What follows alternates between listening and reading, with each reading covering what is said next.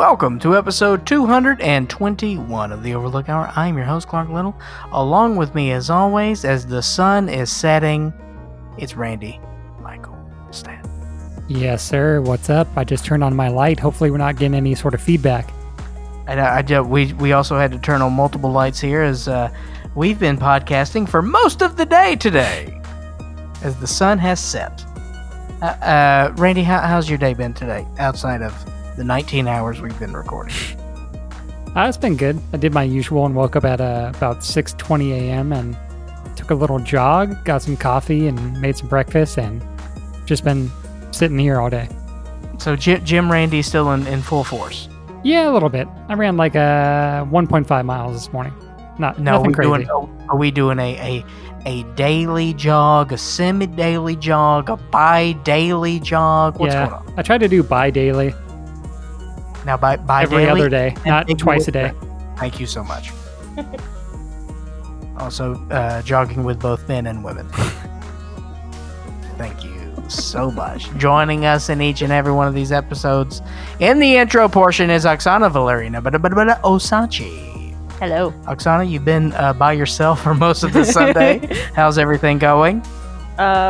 It's so much warmer in this room than the rest of the house. Is it really? The heater is running. It feels totally fine in here. Yeah, no, it's nice. And if you go downstairs, really never said that in this room. This room is very man, this room is opposite ends of the spectrum. If my father was a room, it would be this room. It's both hot and then cold. There is no middle ground. What? Katy Perry? Yes, the Katy Perry room. Joining us this week is director, writer, producer Michael Arcos. Michael is a friend of this show. Friend of our friend makes you a friend. You understand? That's how our relationships work. If you're a friend of a friend, then guess what, friend? You're our friend. He's a friend of Bill Spataro, who's been on the show many times, and will be on the show many more times, because sometimes we just don't want to worry about booking, and we just bring on the hits, baby. So, Michael actually directed a couple features, a couple of shorts that we are very fond of, and unfortunately, most of those I don't think are available right now, but he gives us a little bit more details on when these can be more available to the viewing public, as some of these are newer ones. But Valerio's Day Out is out, I believe, right? Is it on YouTube, Russ? It's public on Vimeo and on YouTube. There we go. Thank you so much. I also watched Valerio did a quarantine update video with Netflix recommendations, which include Roar. Oh, boy. Tiger King, even though the Tiger King's a jerk, and Cat People. Cat People? Yeah. It's Valerio's Netflix recommendations. There's a lot of cat talk, especially in the first 20 minutes of this, as we sort of dissect. I think there was a good cat talk there, as I sort of explain my aversion to cats, and then we try to break that down psychologically, Oksana, because I know cats are very near and dear to your heart.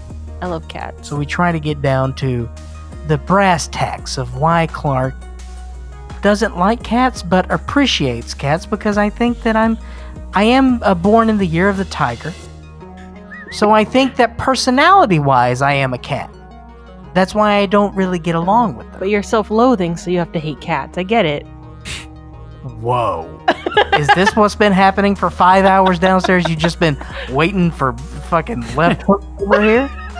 I didn't know you guys were talking about cats. Gee whiz. Also, Cats is now streaming on HBO Go. Well, what are you waiting on? I'm not going to watch it. Randy, you must watch this movie. HBO Max, pardon me. Oksana, what's coming out this week? Well, not a whole lot. But as I was looking through Instagram one day, I found out through a post by Brett Glassberg that Derelicts is now available for a limited time on the Kings of Horror YouTube channel. Oh. Because I guess they have exclusives and premieres, which are up for free for a limited time. So Derelicts is available until December 24th.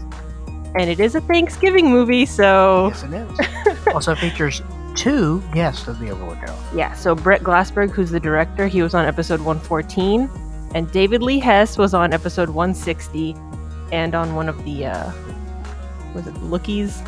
I can't remember. He called in. He called in a lookie. So Derelicts is about some derelict hobos who invade an upper middle class home on Thanksgiving. It's violent. It's really good. That's going to be available until December 24th. They also have Noise in the Middle, which will be available until December 10th. That synopsis is: after the sudden death of his wife, a grieving father takes his nonverbal autistic daughter to an experimental therapy and unknowingly rents a haunted B&B. Ooh, sign me up. So that's until December 10th. And then they also have The Night They Knocked, which is available until December 17th. This one's... During their last weekend together, a group of friends staying at a reclusive mountain house suddenly have their fun interrupted by a knock at the door. That is a hell of a poster. Mamma mia. See, I don't know if it's supposed to be a Halloween movie. The guy has... Is that John Wayne Gacy face paint, or...? Yeah, and he's holding a baseball. Oh boy. Yeah. Crazy doesn't need an invitation. Brother, I agree with you on that. All right. Anything else? Nope.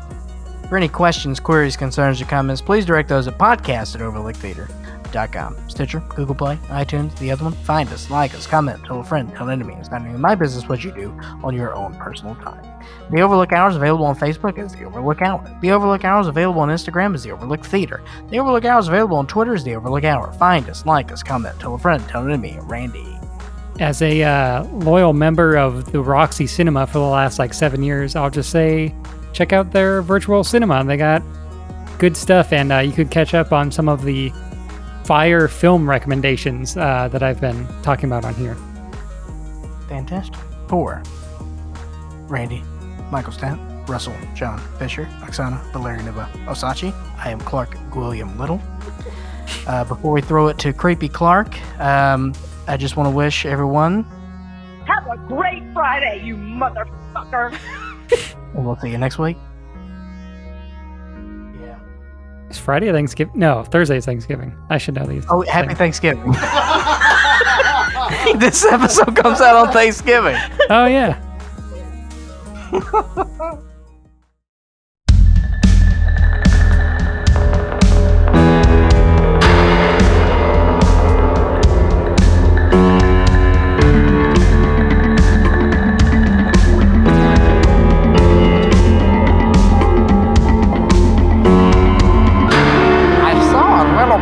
Crying at a cemetery.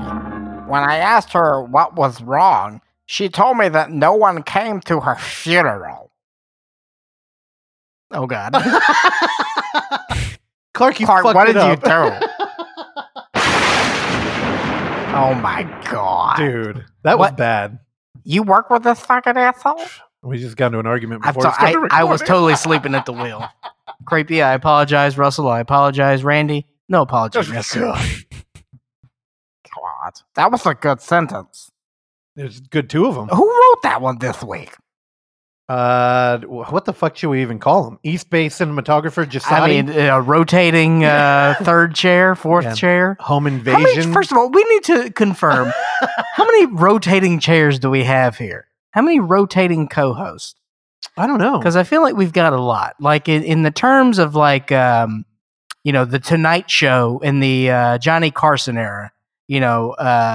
Jasati's almost like our David Brenner. You know? Yeah. But we also got Birdman and Madeline is our Don Rickles. R.I.P. to both of them. Wait, Don's dead, right? Don did pass away. Don did. Don did pass away. God, that sounds like Don did sounds like a Vietnamese action star. Don did. Now the Randy other thing, cut that up. Also, when you're operating the soundboard, you gotta push Creepy Clark out too. Don't let him sit there. He's creeping me out. Yeah, like no one's addressing me at all. You know, I'm just sitting here. Is everything good? You all good? Yeah, your time's up. All right. I hit the wrong He button. was just hit by lightning. He took it well. Fried him out the door. Oh man. Oh, pardon me. I was dying. Yeah, are you okay? Yeah, I'm you need okay. some agua? Dude, right before our interview today, I thought I was seriously losing my voice. Dude, your voice I was know. fading. Yeah, it was bad. Your voice was fading. Yeah, I have a little bit of you need some water? You're, have one? you're holding Mountain Dew. I really thought you were going to offer that to me. Would You need like, a little bit. No. Would you like some Mountain Dew Zero? Put That's some in a koozie? Put some sugar in. My God, that is a tight koozie. I know. So, Randy, full disclosure, I'm supporting a 20 fluid ounce plastic Mountain Dew Zero bottle, which is betwixt in a Overlook Hour podcast. Now, I don't know if you are familiar with the plastic bottles of the Mountain Dew Zero variety. Let me go ahead and walk you through it. It is ribbed for your pleasure. For your gripping pleasure. You can see the bottom half, Russell, as you can see. Yeah. This is a voluptuous bottle. Mhm. This is a curvy Very. bottle. This is a bottle where if it was a woman, I would be sexually attracted to it. Oh, okay. As you know, I like curves and weird proportions. and weird proportions. So I put it in the koozie to let the koozie do its job. But then it forms to the bottle. And so it honestly looks almost pornographic Yeah. to some degree. It looks like a TLC Tugger. It does look like a TLC Tugger. Like a tight one. Shout out to last week. Oh, yeah. I threw his a link to his store up in the show notes. So if you're Hell yeah. looking to grow it back an inch a year. Also, we have checked the view count. The view count's gone up about 400. Oh, and yeah. I think it's Overlook Hour bump. Yeah. All right. So John Wilson can take what he wants to. I think that's an OH bump. Yeah, we'll take it. Also just referred to as OH. Thoughts? I Don't like it. I don't either. TOH? Toe? TOHP? Top? Would that be top? I can't spell. Yeah, TOHP. I Taupe. can't even imagine Taupe, top. letters in order in my head. I have thought we don't have a good like acronym. Top is strong. Oh, Silent H in there. I know. Randy, how's the weather over in Oakland today? I think the sun is finally coming out and at 3 p.m. on a Sunday, and we're about to lose it in 2 hours. It's going down too. Yeah, it's I think I'm the opposite right now. It's starting to get dark already. I I'll don't probably have to throw my light on while we're recording this episode. This was one of the longest weeks I've had in recent memory because I was working remotely all week, and so I've been out. Not only am I out of physical shape, I am out of commuting shape. Like this week Yeah. wrecked me, man. Like I had to go over to the East Bay every damn day this week, and one day I had to be in Hayward at 6 a.m. Damn. Fuck It was that. awful. But I tell you, no one's on the road on that bridge. Half-hour commute. Half hour, straight a half hour. Like, because no one commutes to Hayward. I was about to say, yeah, your reverse commute too, so that's nice. 100%. So Well, that and- was not bad at all. I mean, the COVID traffic is like it's back. It's almost like regular traffic. I at my work. figured like the Bay Bridge would have been way worse because like I felt zero traffic. Yeah, you got lucky. Yeah. That's even though we're in the like let them eat cake era of fucking our governor's career. Oh man. With our new I saw curfews and that everything. picture finally. Oh, you did? It's clearly indoors. Oh yeah. He's clearly indoors. He wasn't Shouts doing out to laundry French either. Laundry. Yeah, I know, right? Why are they called that? So it used to be an actual French laundromat. Oh, well, fuck that. Now look, I will whatever Thomas Keller wants to do. I let Thomas Keller do because he's arguably the best chef in the world. Thomas Heller Keller? Thomas Heller Keller, yeah, What? Who is he? one of the most renowned chefs in the world. Oh, the host of Kitchen Nightmares. So Thomas Keller actually had a restaurant in Vegas because the French Laundry is world renowned and is typically on list as being the top restaurant in the world, not just the U.S. And he's got a bunch of offshoot restaurants that he's got in that area. But the thing is that he's never really pivoted into the celebrity chef. Like, if you know Thomas Keller, then you know food. Oh, You know what I mean? Because like if you know Guy Fieri, you know TV. oh my God. You don't necessarily know like the food culture. Oh man, it felt like the most stinging humble brag I'd ever heard. No, I know. I'm being very genuine because like most people don't really know Thomas Keller because there hasn't been like that exposure. Like he hasn't hosted a reality show. Yeah. So he had a restaurant in Vegas and that failed. Oh, okay. Failed because it just didn't work. And he doesn't have that name like a Morimoto. You know, is his food good? Oh, I guess Vegas wouldn't really matter, right? well, like- Vegas. I mean, it does. But see, that's the thing is that with Vegas, it's not just good food alone is going to get you. Yeah, you got to have You like got to have that pizzazz. some you Arnold know. memorabilia. Yeah, like a Bobby Flay or insert any other Roy Choi. Gordon Ramsay or Roy Choi. Roy Choi. Roy Choi. I'm a Roy Wait, Choi. Roy. A Roy. Yeah, I dig him. I can't say his name again. What about Sam Can Cook? What? You don't know that show, Sam Can Cook? Sam can cook. Yeah. Sam the cooking guy. Am I getting that wrong? Sam Can Cook. Is that a thing? I know Sam the cooking guy. Was that a YouTube dude? Yeah. He's a Okay, big maybe YouTube I'm guy. right. Sam Can Cook. There you go. I don't know that guy.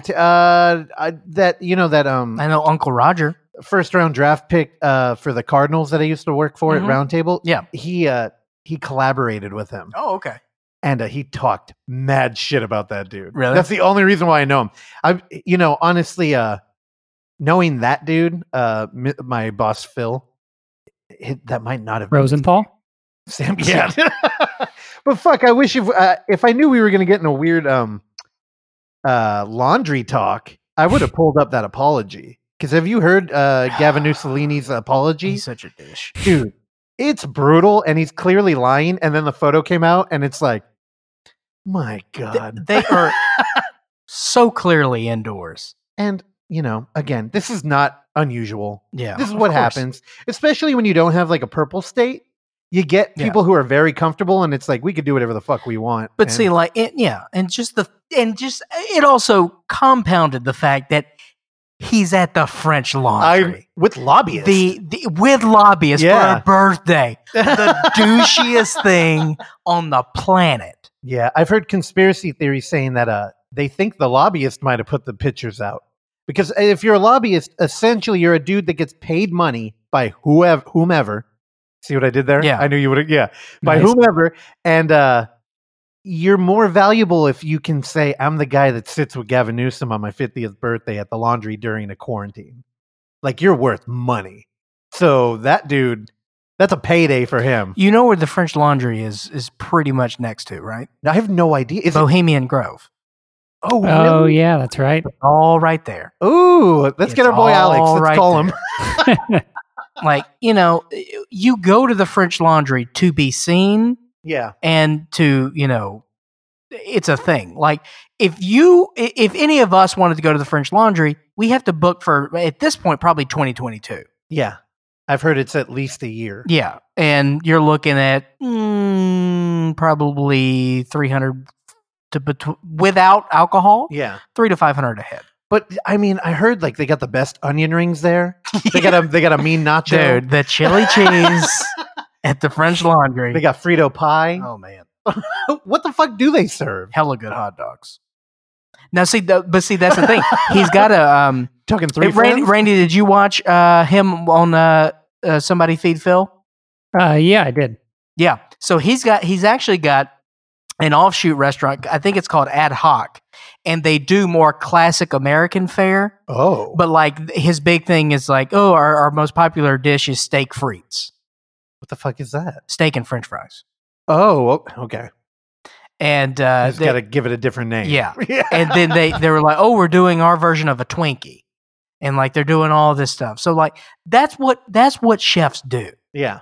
See, that's why like pork cheeks and all that shit got popular because coming from the South, like that's just how people survived. Yeah. Is that you use the whole pig, and then that became like a challenge to chefs Oh, of like, hey, I'm gonna use this pig ear and I'm gonna make a fucking souffle out of pig ear. yeah. They're like, because I can. I get it. They're like, they defunded the pigs. What are we gonna do? Well, it's like, yeah.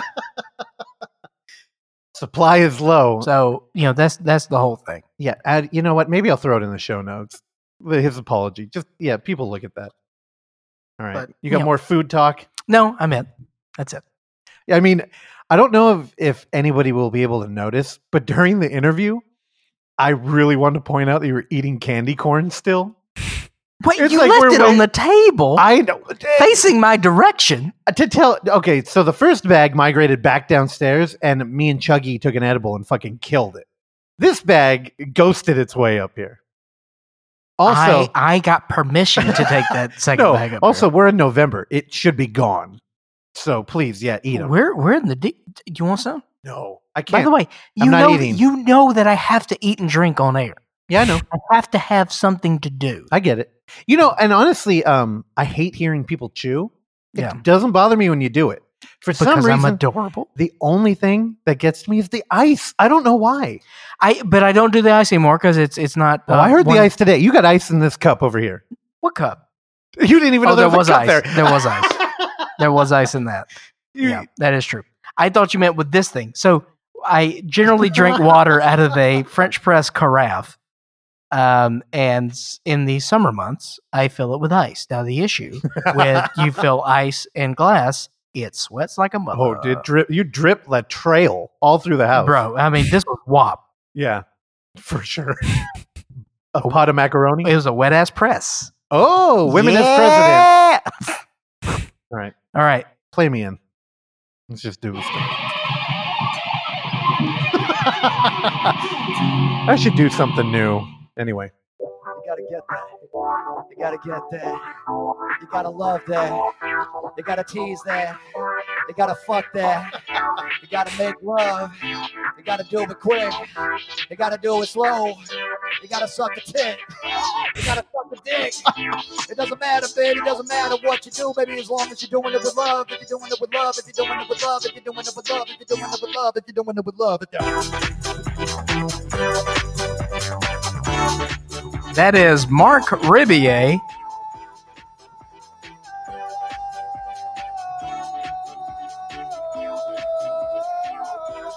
With Bisexual Jesus.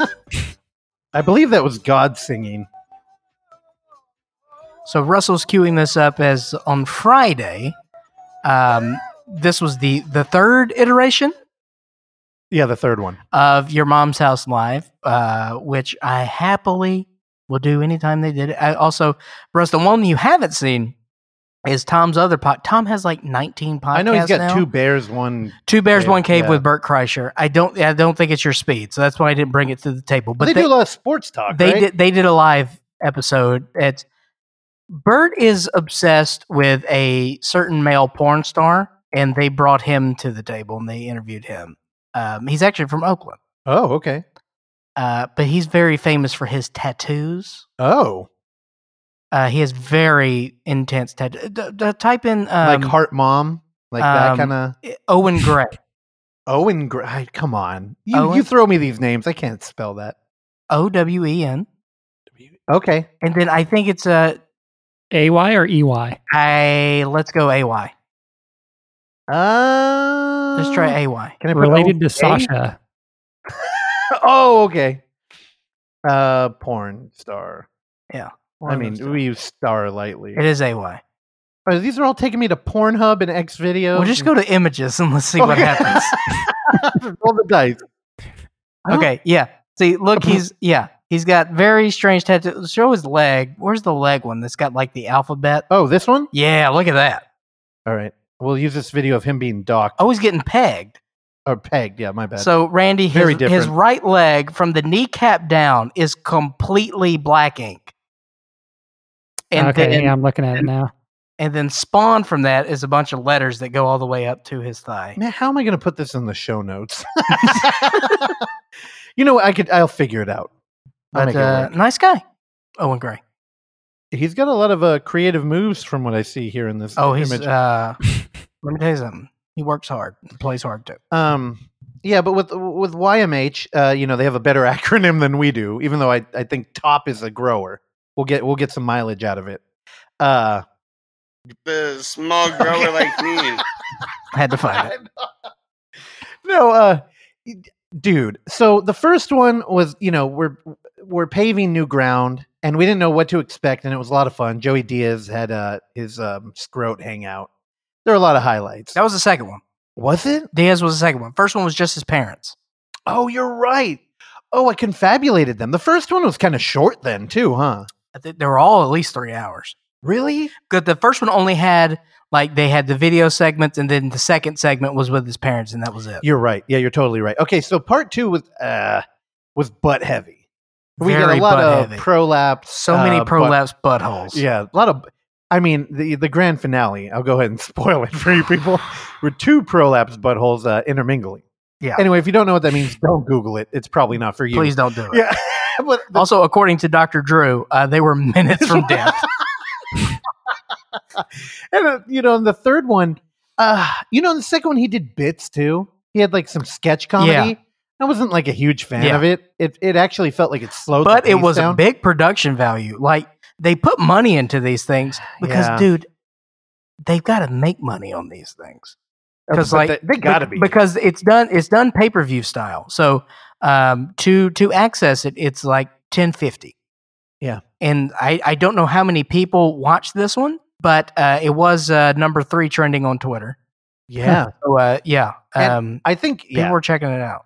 We got to get more on the 2-screen. Clark, I think you would love the 2-screen experience, where you watch live shit and then you weigh into Twitter. Yeah, because you're on your phone anyway. That is true. But Instagram is kind of like you're looking at the algorithms telling you this is what you want, Clark.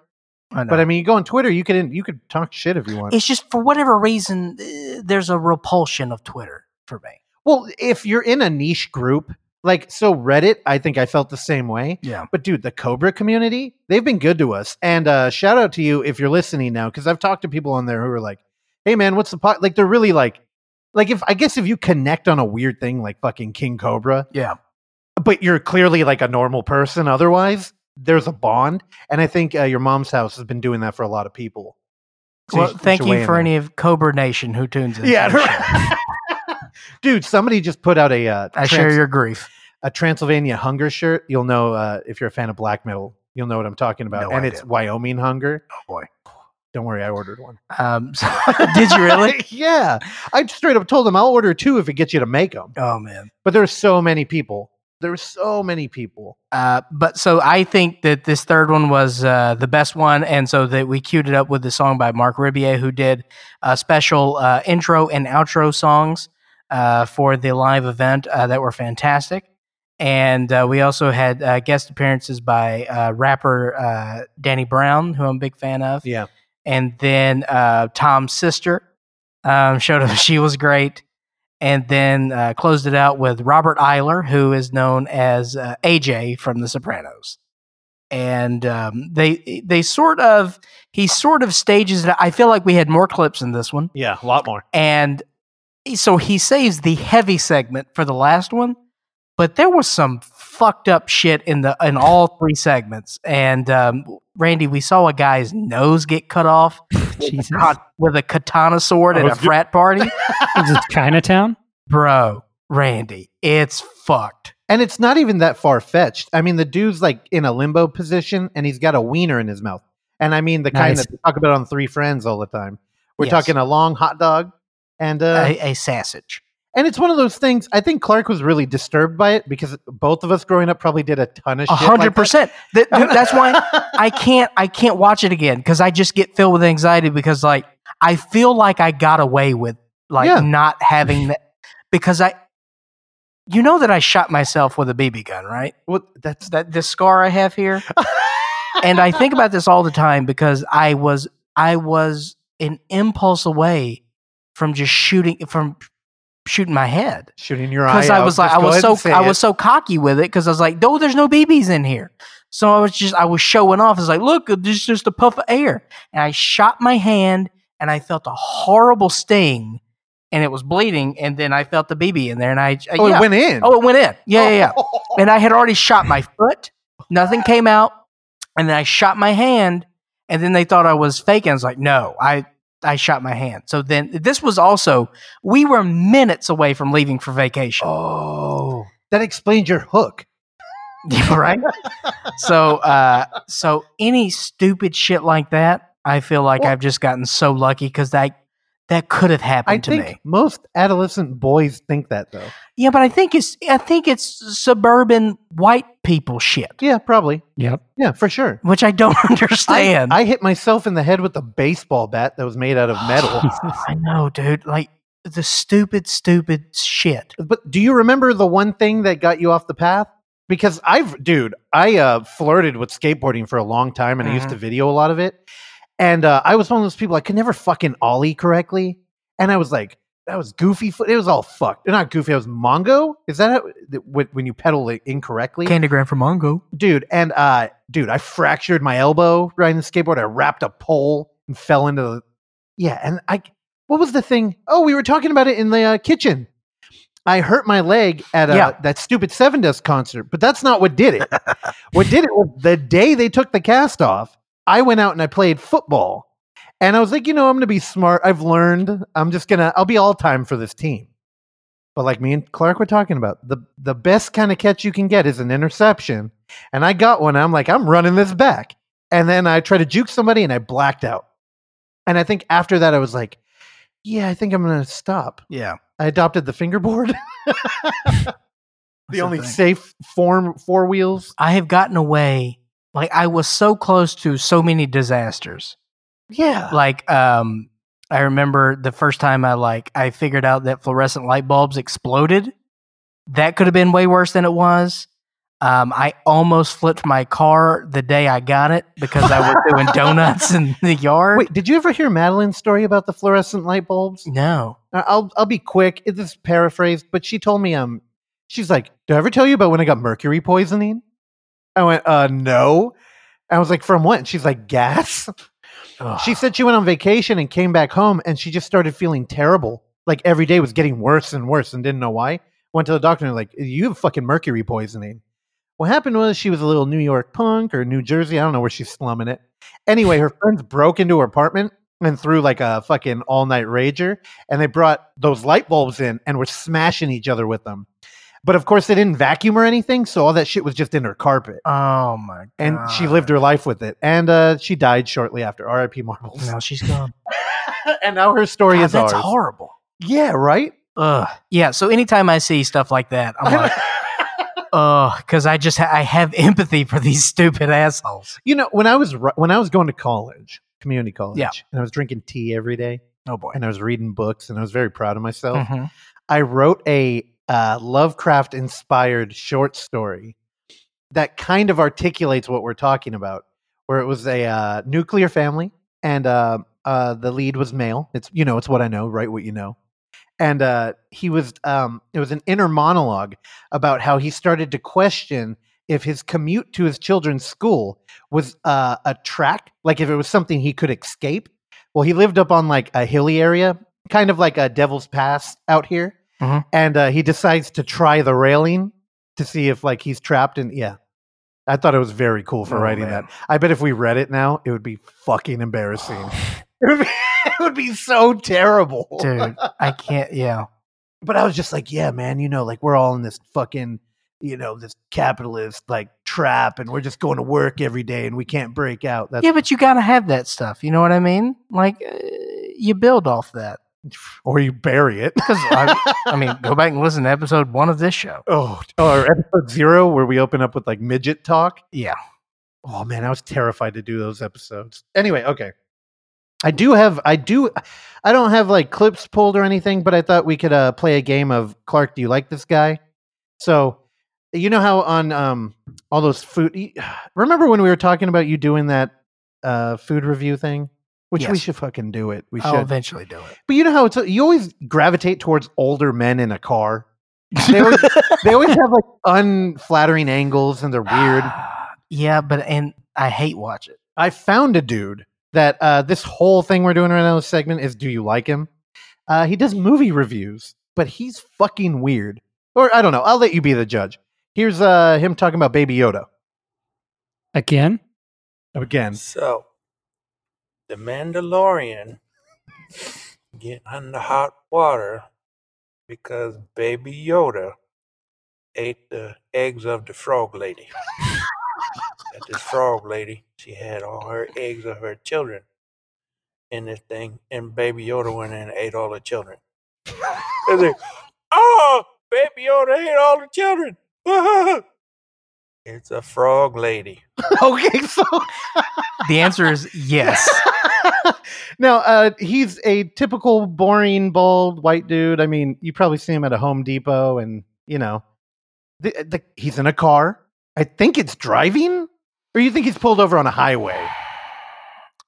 He's not driving. Okay, I hope he's not driving because his head is completely down. yeah, and he's got his seatbelt on still. He does have a seatbelt on. He might be driving, and so I don't know. I feel like he should have his seatbelt on at all times, no matter where he is. He should have a fucking helmet on. You beat me Now, to it. here's the thing I wanted to do with you. I wanted to show you his page.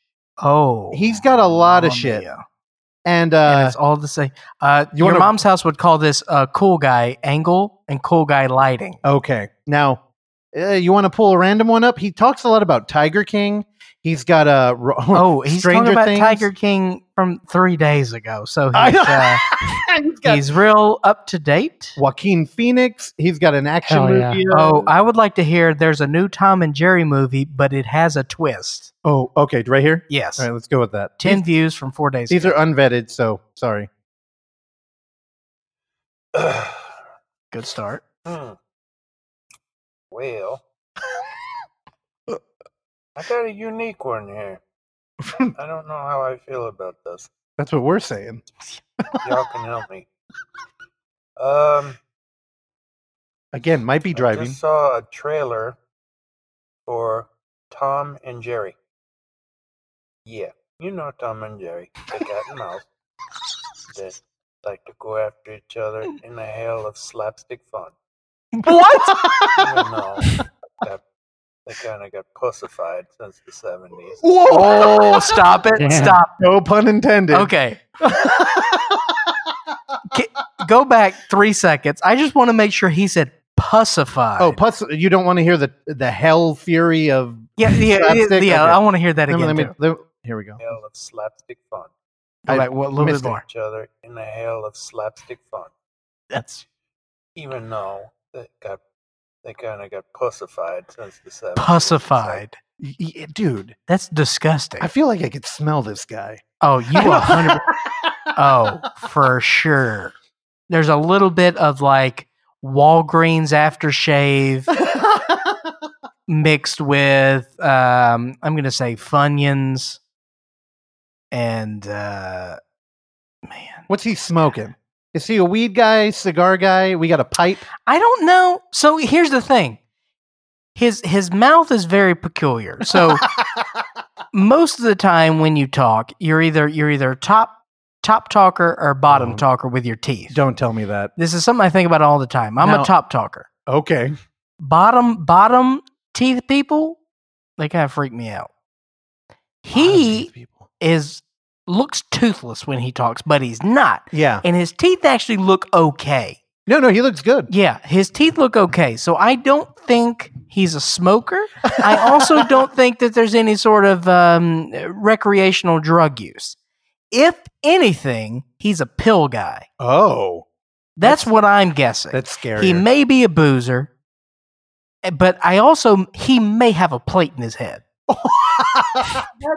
that's yeah. I think you're onto it. Like he speaks very slowly, and yeah, there may be more to his backstory Yeah. that we are not privy to at this time. But yeah, he is filming at a very unflattering camera angle. It's almost straight up.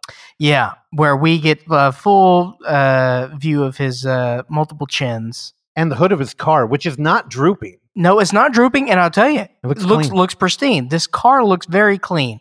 However, the car seat looks very strange because the headrest looks like something that would be in like a minivan Yeah. or like an Astro van. It's got like that gray checkered pattern. So I don't know what kind of car we're in. This seems like some sort of utility van. Oh, that's a good guess. It's like a cargo van. Yeah, that's what I'm thinking. All We are diagnosing the hell out of this guy. And again, I'll throw these videos up. Do you want to stick around and find out what the twist is? Not or? really. All right. I got one more from him. I didn't know we were going to have so much fun. But here we go. He's on location now. Okay, before you play it, let me break this down. Okay. I love this guy. I feel like I'm on the same level, and I'm about to educate all of us here. So, he's in a graveyard, which, if you know anything about me, I feel at home already. Russell, if you'll notice, he's wearing a hat. Yep. Can you read what that hat says? I was thinking it said shoot 'em. Yes. So it says shoot 'em. Shoot 'em. Okay. That is a reference to a television series off the History Channel called Swamp People. Oh. And that is a phrase that Troy, one of the most, he is the Gators hunter, Gator hunter. Oh, you understand? okay. Yeah. Like you've got comedians, then you've got the Gator hunter, Gator hunter. It's like dog to bounty hunters. Yes, and Troy, Troy is he's the apex of all Gator hunters, and his catchphrase is "Shoot 'em, shoot 'em." Hey, And so he is. I like this guy. all right, you ready to hear? Let's hear it. Hey, yo, I'm at the Woodman Cemetery in DeKalb, Texas. Dekalb. Little town outside of Rockwall, Dallas, the hometown of Dan Blocker. Haas on Bonanza. And this is where his grave is. Yes, so he's here looking for Haas, who's buried. This guy could be my uncle. Like I feel very at home and very at ease with this guy. Upon second viewing, this guy he's a nice guy. Oh, yeah. He's very innocent. Again, there could be a plate involved. You see his channel name? Geeks, Graves, and Good Stuff. Oh man, you have hit a home run. Well, do you know? It's kind of weird how I found him. How did you find it? Because that video has 81 views. Yeah, there's nothing here. He did a video on this new nothing story that was getting pushed around about people driving to Canada to have moose lick their car. He did a video on it. It's wait, dude, is it Randy? here? He just did a video on Joaquin Phoenix. Yeah. Also, so again, to tie in with Michael, our guest and avid cat fan. Yes. He's got. You don't want to say that around Michael. He's got a video called "Hey from Me and Cutie." It's fucking disturbing. All right. He doesn't talk, and there's a cat involved. How long is this video? It's too long. I'm not going to play it, and there's no audio there. Okay. But I'll throw him up there. I highly recommend people dive in there and have fun with them. And then, how much time we got? Do I have enough time for another segment? I'll make it brief. Let me cue up another unvetted video. What up, Body Bag? Speedy G Reviews here. I'm back this week. It's taken a while to get my camera working again, but it's back now, so... Is it? Yeah. I know. What I'm reviewing tonight is a movie that has been called The Room of Horror Movies, and that is Veronica by Glenn Danzig. He said Glenn. The first time I Okay. thought he said Gwen. Gwen. Anyway, I was looking... I was really kind of disappointed at the lack of weirdos reviewing Veronica. But I just wanted to use it as a segue to bring up the fact that a couple of podcasts that I listened to both reviewed Veronica oddly now. Did it open wide or something? Like why? I think it's been out for over a month. It's been right? out for a minute, yeah. And everybody fucking hates it. So now I feel like I'm a weirdo out here. I root for that film so hard. Also, how do you feel about the comparison saying that it is the room of horror movies? Oh, I think people are trying to find the language to talk about things Yeah. that, there's no dialogue for. So I understand why they're comparing it to that. But what they're saying is like, oh, it's terrible, but it had fun. Yeah. But again, we're here where people are just hardcore shitting on it.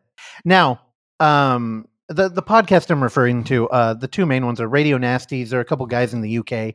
Their format is they get together, sit down, and one of them's like, this is what we're watching. Then they stop recording, go watch it, come back and talk about it. And it's an interesting format.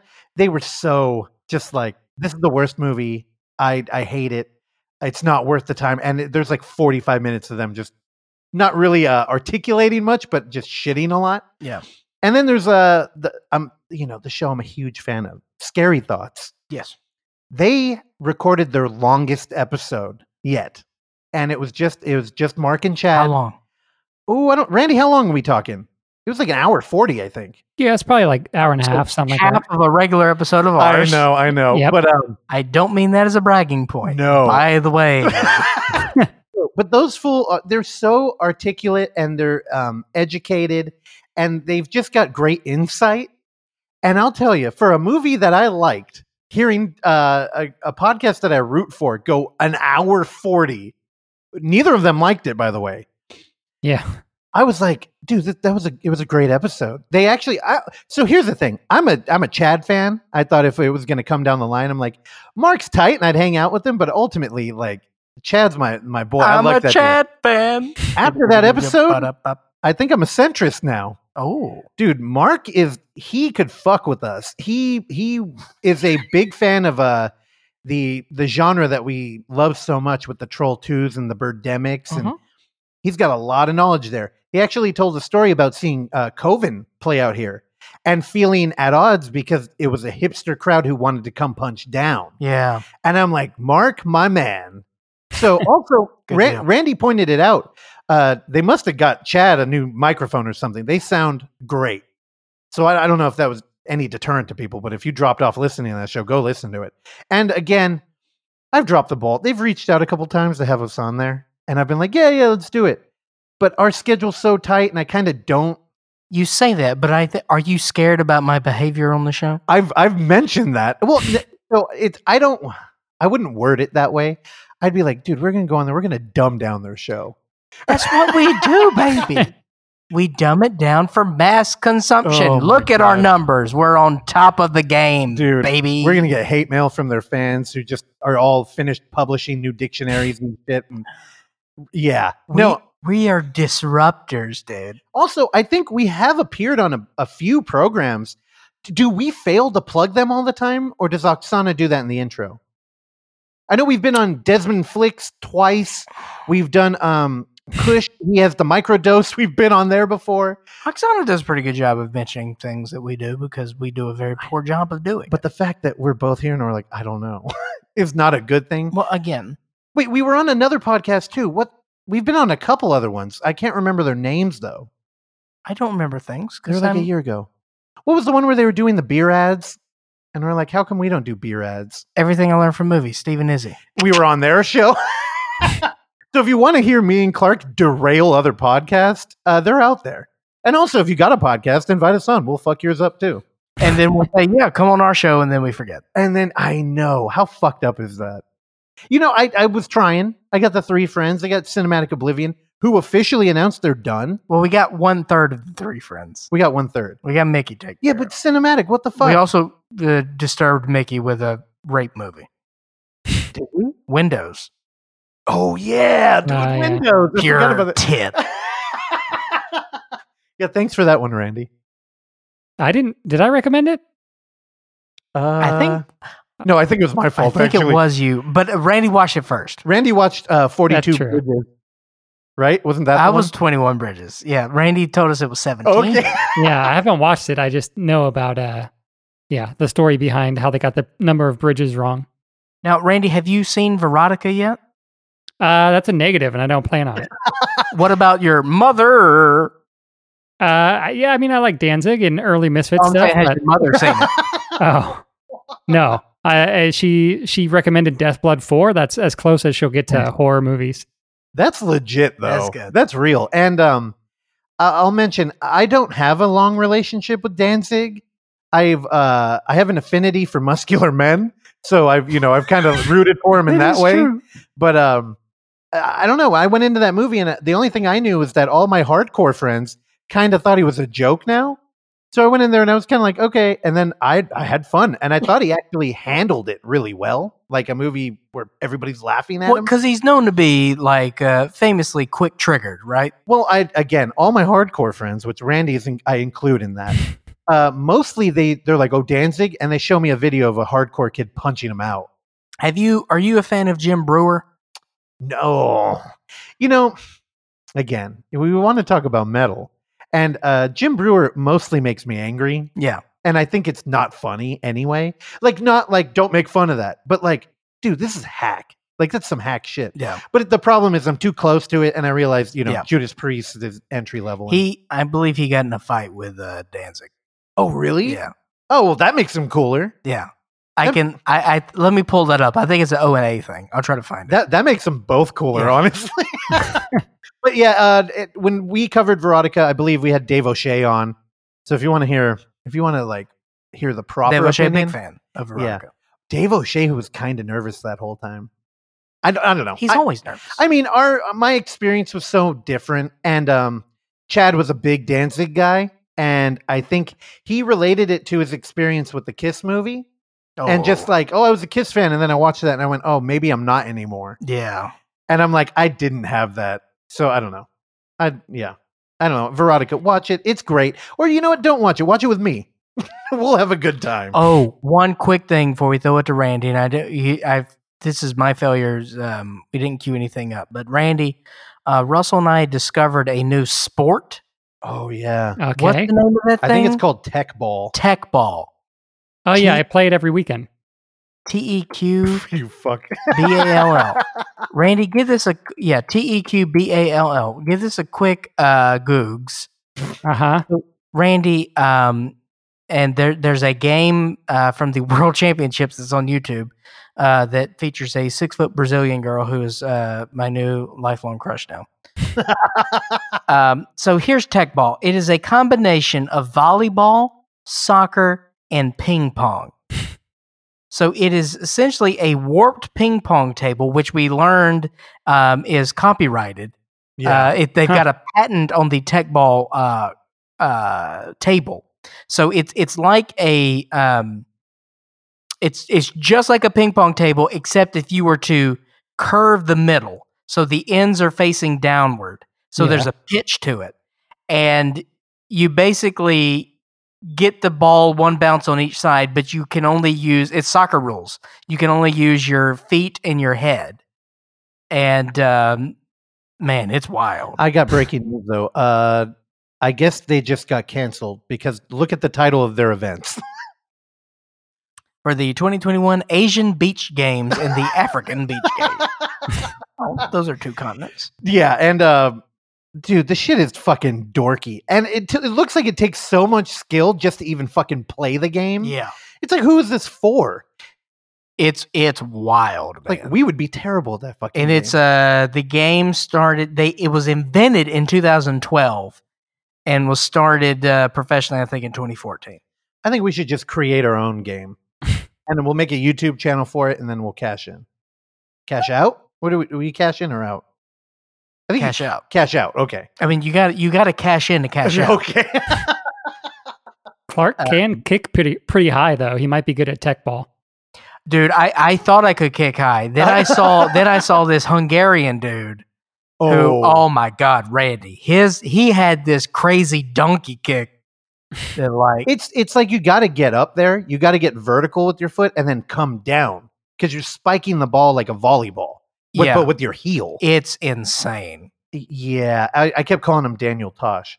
Which to tie that back into your mom's house, they took a clip from that I was was put on my radar by Daniel Tosh, and it's the one with the ski lift that goes out of control. Horrible. But it's funny because that is not graphic. No. I don't even think there's like any blood or it's just traumatic. People get thrown in the snow. But I think that one affected you near top. Like you had an adverse reaction to that. Because I've been on a ski lift and I hate those things. I hate ski lifts. I hate gondolas. I hate them more than anything. I hate a little fucking where I'm dangling from a cable. I hate that shit because I'm terrified of heights. So when I saw that go crazy, that was just the culmination of all of my fears I've had for 34 years of my existence. Yeah, That this could happen. It's kind of terrifying. It was not good. Also, I'll point out, as fans of found footage, I think it really helped just having it vertical phone style.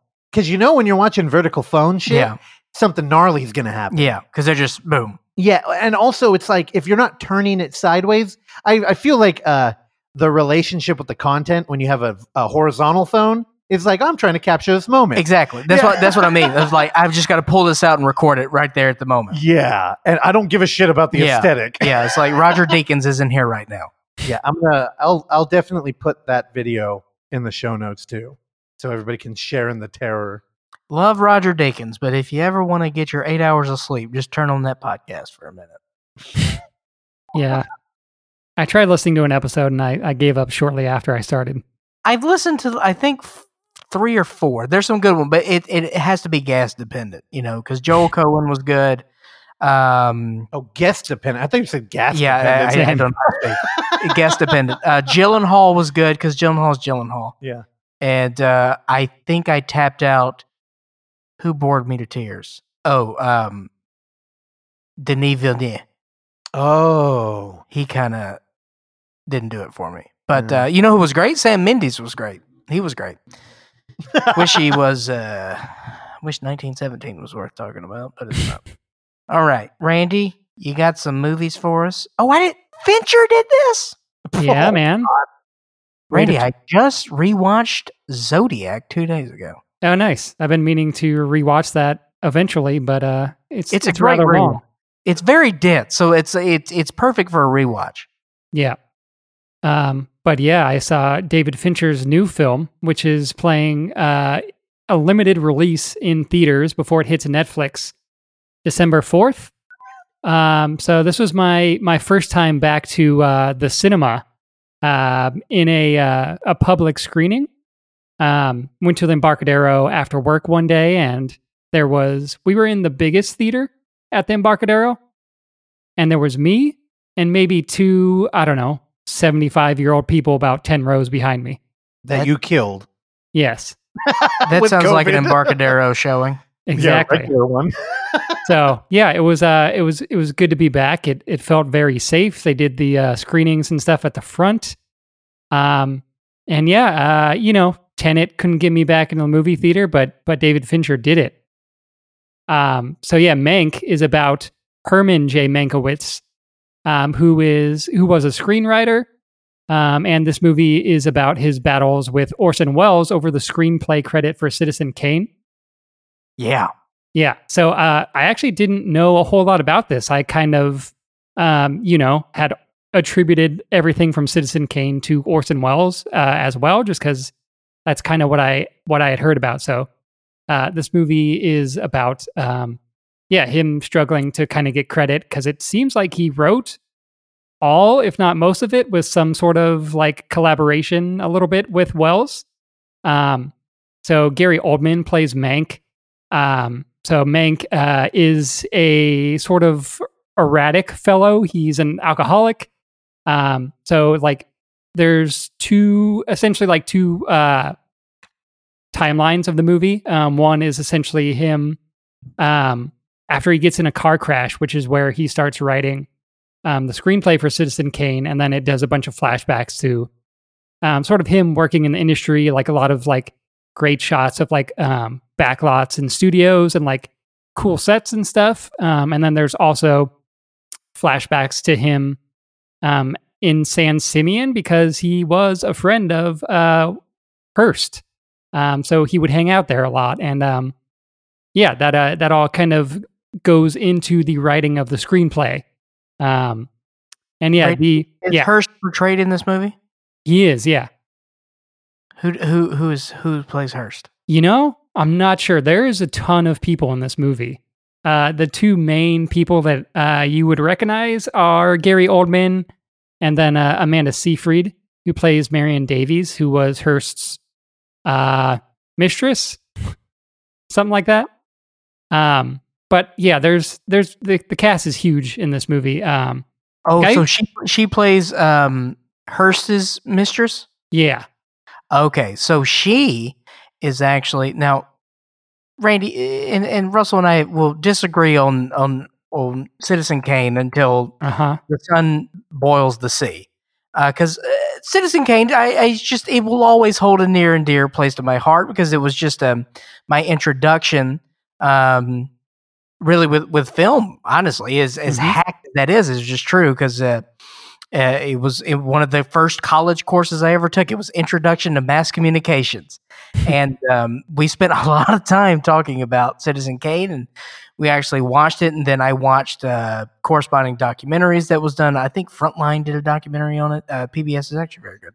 And then HBO did the, what's the guy who's Ray Donovan? I have no idea. Yeah, I don't know. That guy.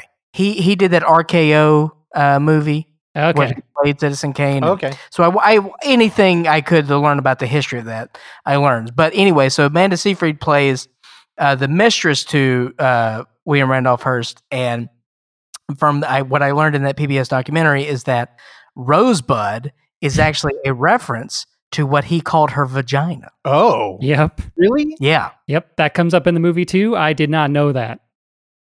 Interesting. Yeah.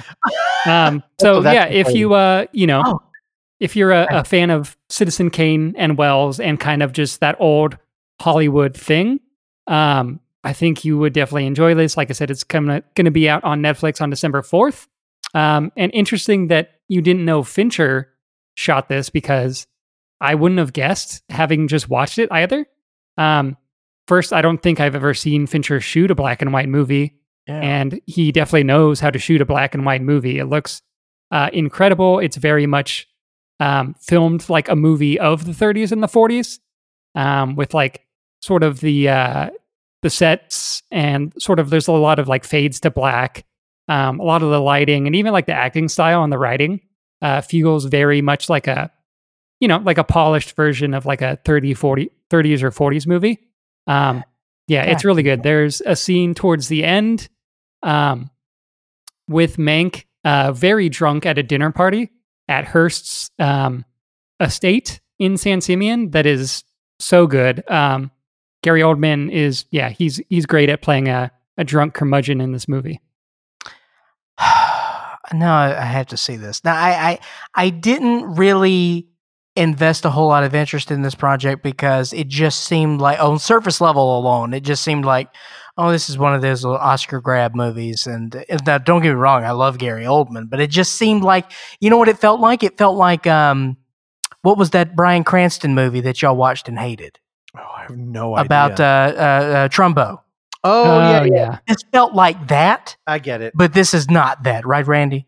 No, this is much better than that. It also, like, actually, I don't even know if I saw the trailer, but having just seen like clips from it, it's not really like the artist either. Like the artist is definitely like a love letter to like Hollywood and stuff like that, but it doesn't feel as, I don't know, shallow as that movie does. What about Brian Posehn's The Fartist? Continue. But yeah, no, it's great. I think it'll be pretty close. Well, maybe not to the top, but it'll be in my like top 2025 probably for the year. Dude, so whenever we talk about films, I try to get every film even mentioned for the metadata. And while putting in Citizen Kane, Citizen Canine came up. Shout out to them, dog and boarding. In Oakland. In Oakland. Oh, yeah. Dude, Citizen Kane. That's great.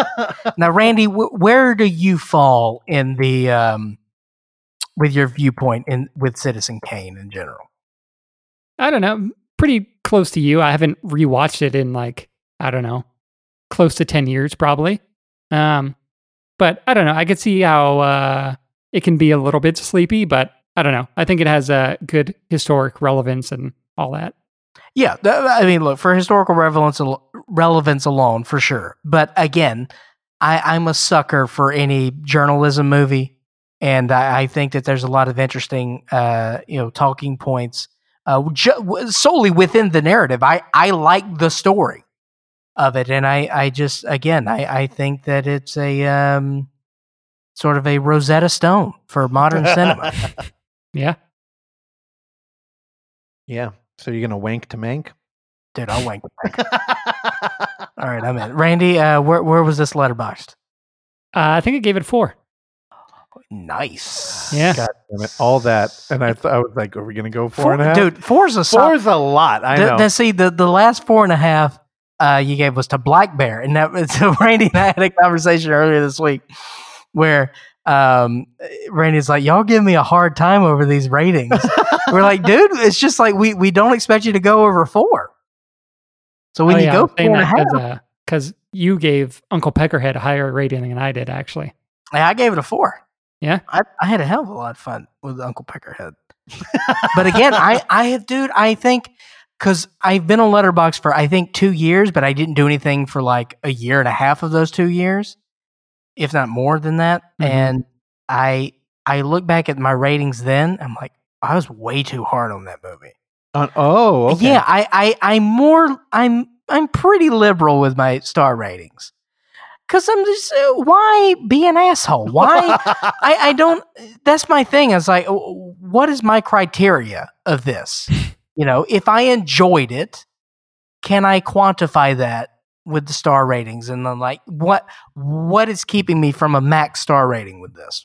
Yeah, no, I'm glad you've come around. I mean, it's weird to hear you articulate that after we just had like Jonathan on the show, who's a dude we gave kind of a meh review of his film. And then he comes on and we could talk about it. I gave it 3.5. I stand by that. Yeah, but I mean, just the verbal review we did on here. Like as he but mentioned. But again, even as he said it on the show, that's open for interpretation. Because upon second hearing of it, because he said he listened to it several times, and it wasn't as harsh. But I think when I opened up the segment saying that the title can go fuck itself. Yeah. Yeah, and then we all riffed on it. Yeah. So I mean, I will take the hit because I sort of set the table on that. Yeah, but I'm just saying everything's more nuanced than that. Sure, yeah, 100%. That's why when we were doing the Overlook thing, which we haven't been because of the quarantine, which honestly I feel like we should just put together a Zoom thing once a week and like open it up. I don't know legally if we could do that, but we could do something. Randy could help us out. He's an engineer. But yeah, I don't know. I just try to tell people, don't be the god of cinema. Just, reflect on what you liked. And I think Randy does an authentic interpretation of that. I don't think Randy's like, oh, I got to give this a 4.5 because David Fincher did it or something. Yeah. I mean, I'm just saying we all have our different criteria that we meet. And I'm just saying I've become looser than... Not looser's not even the word I would just want to say. Is that a real word? I'm just... I give higher ratings than I used to, and I feel good about it. Oh, it's because you're medicated. That may be true. I walked in your room today. You have a ton of edibles right when you get in the door. Well, brother, I just re-upped yesterday. Okay. Nice. Okay. And I have not transported. So, Randy, I have a drug coffee mug. It's a couple of years ago as a part of a work white elephant gift exchange. I got a toilet coffee mug, so I put all of my drugs in that toilet coffee mug. So it is generally filled to the brim with edibles. Nice. Are you about to leave? I have to pee so bad. Randy, he was about to walk out of the room, and then he went, I have to listen to this. I think you picked up on Mike, so I think people might be able to have heard it, but he sat back down and has been dancing in his chair. I already went pee once during this recording, so I feel it. All right, Randy, start with your second. I'll be right back. Yeah. Speaking of edibles, the next movie that I'm about to talk about would probably be great on edibles. God damn it, Randy! Just I gotta leave, Clark. God, you did it again. He was captivated. Keep going. I'll catch him up. It's called The 20th Century. It's directed by Matthew Rankin. This is his first feature. It is being distributed by Oscilloscope, and I watched it via the Roxy Virtual Cinema. And the movie portrays a fictionalized version of the rise to power of former Canadian Prime Minister William Lyon Mackenzie King. Whoa. And it is, I don't know, some French PM. I never knew anything about him until this movie. Dude, PM? That's tight. I knew you. Yeah, I'm with you. That's the lingo. But yeah, this movie is super bizarre, very absurdist satire comedy. I haven't seen a ton of Guy Madden, but it is very reminiscent of like a Guy Madden film. Meets like the sort of sets and visual style of like German expressionism or like propaganda movies. All the sets are like big and like super colorful and like non-realistic. There's a lot of really weird stuff in it. There is an ejaculating cactus. Oh shit! There is a endurance tickling competition in it. Wait, so I think the trailer, when you go into IMDb, it has a bald gentleman holding a cactus. Is that the cactus that ejaculates? Yeah. Sorry, I had to reiterate that because Clark was walking back in the room. I wanted to punish him. Yeah, our character William, he's also got a William fetish. Wool? Yeah, he's got a fetish for a boot. And there's a lot of just like not crazy casting choices, but like a lot of casting choices where like there's a man that plays William Lyon Mackenzie's mom. There's a couple women that play men characters. Has Mackenzie's mom got it going on? The director, Matthew Rankin himself, described the movie saying that it's 1 part Canadian Heritage Minute and 1 part ayahuasca death trip. Oh, wow. Yeah, so it's super, super bizarre. I don't think I've seen much like it ever. So yeah, if you want just this really bizarre, I guess it's sort of like a satirical biopic of William Lyon Mackenzie King, the Canadian Prime Minister from back in the day. Give this one a shot. It's $12 on the Roxy Virtual Cinema. Russell was going through the pictures. I have no idea what that movie is. Yeah. You missed. Yeah, he was talking about big production. It's like Guy Madden by way of like German expressionism and like Soviet propaganda films. All right, you had me with Guy Madden. You just heard Madden. Or Guy Madden. It's just very bizarre. It's like absurdist satire comedy. It's like kind of raunchy humor at times, but it's a fantastic looking movie. I waited. Madden? Come on. I waited until sort of later in the day yesterday to watch it, just so I could get like, maximum darkness in my room. And it was a trip. You're waiting for the DMT to kick in? Yeah. What has Guy Madden been doing? Besides the green fog like 3 years ago or whatever? I don't know. Yeah, Russell, you didn't go to that, did you? No. That was interesting. Yeah, that was fun. I believe it's sold out. And then didn't it just show the one time at SF Film? I think so. Yeah, I think it was just a one-time screening for that. But I think that they curated it for that thing. Mm-hmm. I'm not happy with any of the words that just went out of my mouth. What'd you do in the bathroom? No, here's the thing, guys. I cut my own hair these days, and Same. I cut my hair today, and I hate it. It's horrible today. And like, have you ever cut your own hair? It's very difficult to do. I've never cut my hair. And so I'm cutting it with scissors now. I'm not just doing the clippers. I've got scissors in there. You got a good YouTube video and I to missed teach it you? in the back. And now I just noticed this giant clump of hair that I could have fucking cut. I'm sorry. Get a YouTube instructor. It'll help. A YouTube instructor? Yeah, like Google, how do I cut my hair? I'm sure you'll get 48,000. No. Let me explain something to you. I have never read an instructional manual in my life. Okay? I just figure it out on my own or it doesn't happen. One of those two things. These are the worlds I live in. I get it. All right? I've been trying to break my habit of that. I get very stubborn about certain things. All right, Randy, you brought 2 home runs to the table, so I want to check these out. Do you know when 20th Century is going to get a bigger release or anything like that? Not sure. I can't imagine it getting a huge release. I just mean outside of the theater thing. Oh, not sure. I haven't checked, but yeah, it's on Oscilloscope and then a bunch of virtual cinemas at the moment. Okay. They kill it. I trust Oscilloscope. Yeah. I trust Oscilloscope. Yeah, that's why I gave it a shot. And then I also watched the trailer, which looked bizarre. So I was like, all right, I'm gonna give this a shot. Yeah. Stop watching good shit, Randy. You make it really complicated over here. Yesterday, I decided Feel so very then I was far going away. to catch up on Mustard. some found footage movies that Russell has been Sorry.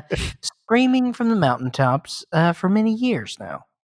I feel like, Russ, in your own way, you've championed these two films Oh, don't tie him to me. that you know I'm going to get put on a that list. these are quite controversial films, both within their own right. Yeah.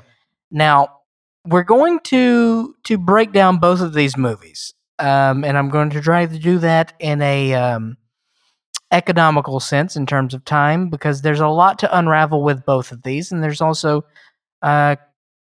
common themes within both of these movies. So the first one that I want to talk about has multiple titles. It is known as Bad Seeds on the International Movie Database, but more notably known as Bad Kitties. Okay, so this, Russ, how did this sort of get into your radar? I watch a lot of films on Amazon Prime, and one day somebody came up to me and said, "Hey man, you seen Bad Kitties?" I went, "No." They went, "What, really? It's a found footage movie."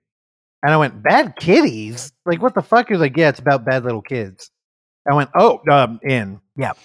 You love an unruly youth. Oh yeah, for sure. What is it about that? I don't know what character I'm doing. There's I don't high know. stakes, you know? But it's not always Kids getting in unruly. trouble. No, Yeah. you know what it kind of is. Like, what's a Criterion example? Like Fish Tank. Yeah. I like Fish Yeah. Tank. I like watching 12-year-olds drink a beer. Yeah. I don't know why. Gummo. Cuties. You know, all these movies. The themes in Bad Kitties and Cuties. Bad Kitties is Cuties grown up. Yeah, but it's got a very different feel. So there's an added caveat to Bad Kitties, and I'm going to try to. This deserves a deep dive. Yeah, because I'm sort of tiptoeing into everything because I don't have all the information organized and mapped out. So from what someone who did a deeper dive on this is Madeline Kestner, because we were talking about this in our group G chat that we have. Right, Russ, can you go back to the IMDb page? Yeah. There? And so the description of everything, as you were explaining this to Madeline, sort of sparked her investigative journalist muscles. And so she decided to do a deep dive into Bad Kitties. And what she found out is that the star and director, co-writer of this project are a notorious scam artist. Potentially. Well, allegedly. Yes. And they've changed their name several times. Yeah. And Madeline believes that they go on message boards and they have created many accounts and they are trying to start a dialogue about their projects, and it's all them. Yeah. Which very well could be the case. The star of this may or may not have done porn. I did try to do my brief research and to try to find her. I did not. I was unsuccessful. So I don't know. So, and that is if you'll look, the rating of this movie is 3.1 out of 10. And if you look at the user reviews, that's a lot of the user reviews. It's like, fuck these people. Yeah. They're dirtbags. This is a very interesting film that suffers from a common a common thing that happens with low budget movies. Acting is hard to come by sometimes. And this movie, the grown-ups in this, the parents, it's a little rough. Russ, do you remember that? I remember my experience being, well, first off, I want to mention, you don't think Dana Doll is a real director name? Also, whenever there's only a co-director listed. Yeah. And back in the day, I tried really hard to get a guest on here from this movie. And I went as far to like digging into Facebook. I found the mother of one of them. And she left a comment, and I messaged her directly, and I was like, "Hey, can you get me in touch with like I really like this movie. I'm not punching down." Never heard back, but that's Facebook shit. I remember the acting though, coming across as the children were they kind of they walked the thin line of, are they real people just doing this and acting weird because there's a camera, or is there a heavy script and they're not delivering well? Except I think it's the first. I think it's the latter. I think it's a lot of improv and Also, I question the age of the actual director of a lot of this. But the parents, they're the only bad thing in this movie. I really think the parents hold it back as far as a film, but as a weird relic of like found footage craft on Amazon Prime, I don't think you could dethrone. There's a lot to unravel here, and this is absolutely worth watching. Now now we can get into bigger conversations about morality and yada yada yada if you want to. I am very interested in the production of this, as there are very candid moments that happen. Oh, yeah. That have to be real. Yep. There are interactions with people who have to think that they were not involved in production of any kind. And I'm particularly thinking of like when they were outside in almost like a Bourbon Street-esque party scene. Yeah. And this guy was trying to correspond with these young ladies. Now, the second movie that I'm going to talk about as well also has, like I said, common themes with this one. And one thing I want to get into is the age of the characters. Mm-hmm. Now, these girls are 17 and 18, I believe. Supposedly. Yes. They look young. But there are 11-year-olds that hang out with them, and they talk like no 11-year-olds should. It's very uncomfortable. There's also fighting with the girls and their parents, and there's real life scenarios that happen. Like they go to this club. I don't know how they got in this club, man. Like I really think they had the fake IDs. Well, do you want to get like inside baseball here? Yeah, if you know it. Well, no. I mean, because for a while when we were talking about doing a 3 or 2, I was flirting with the idea of taking a turn on the found footage horror genre and being like, let's do a block of like domestic. And I'm like, I think Bad Kitties is a horror movie. Yes. Although it is, I mean, there's no monster here, but there's a moment in this film where one of the girls forces one of the younger girls to take like Vicodin. Yes. And I remember just thinking, man, that looked like a real fight. Man, that looked like I've seen little kids fight, and I've seen like I didn't have siblings till I was older, but I know people who grew up with them. I'm like, that looked fucking real. Yeah. And then there's that little crack. There's that little verisimilitude snuck in, right? And I was like, no way was that real pills though. And I'm like, well, do I have enough faith in these people to get fake pills? Yeah. And I'm telling you, once a film can get in you like that, oh man, you can spiral out. You get into some real tricky waters. Yeah. And that's where we are with this one. Now, again, from a entertainment standpoint, like, this is worth watching. Oh, yeah. Now, is it worth watching on Tubi? Which is the only way available right now. Are you saying to be or not to be? To be or not to be. It's the commercials. It's a little rough. How often? I would say every 20 minutes. Oh, fuck and it's no. like 3 to 4 minutes of commercials. Oh, hell no. It's a little rough, man. It's a little rough. Yeah. And this movie's like an hour 45. Really? Yeah, it's a little. It's a longer runtime. I remember it being short. It's like an hour 40. Yeah, hour 43. Fuck, hour 43. I remember eating it up though. Just like, whoa, this is gnarly. Like, yeah. But there's it's uncomfortable. It's uncomfortable because you don't know what's real and what's not. And that's part of the reason why we love this subgenre. Well, when the director vanishes and they have a co-director. when you learn all the shady shit behind the scenes, then that sort of puts you into the perspective of what are we watching right now? And also, R.I.P. Madeline, fucking credit to her. We were in the middle of an UF meeting because we are going to do something this year. And we were talking about programming and I threw this out and she fucking like a fucking, what are the type of dogs that track down prey? I don't know. Most dogs? You know, I'm not very comfortable calling her a dog. I feel like she'd get very angry at me anyway. Just call her Bloodhound. Yeah, okay. Well, I'm going to back off that completely. And she fucking, in the meeting, got more done while holding a conversation with me than I did like a week of looking. And Yeah. she pulled up a video. Now, the thing is, Oh yeah. it looks like there's a lame, some lame director dude who's maybe tricking girls into doing stuff. And one of them goes around saying she's a porn star. And it looks like she's photoshopping her shit into stuff. Yeah.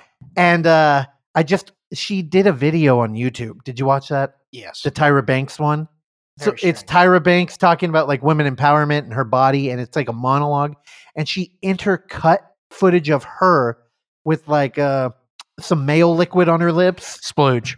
Yeah, dude, it's On like, YouTube. But the only thing you can get from it is like, what are we in a fucking ARG right now? Yeah, it's like 120 views. Dude, it's bizarre and creepy. Yeah. Honestly, you know what? We should poke her and see if she would do like a video essay compiling all that. We Yeah, could why throw- not?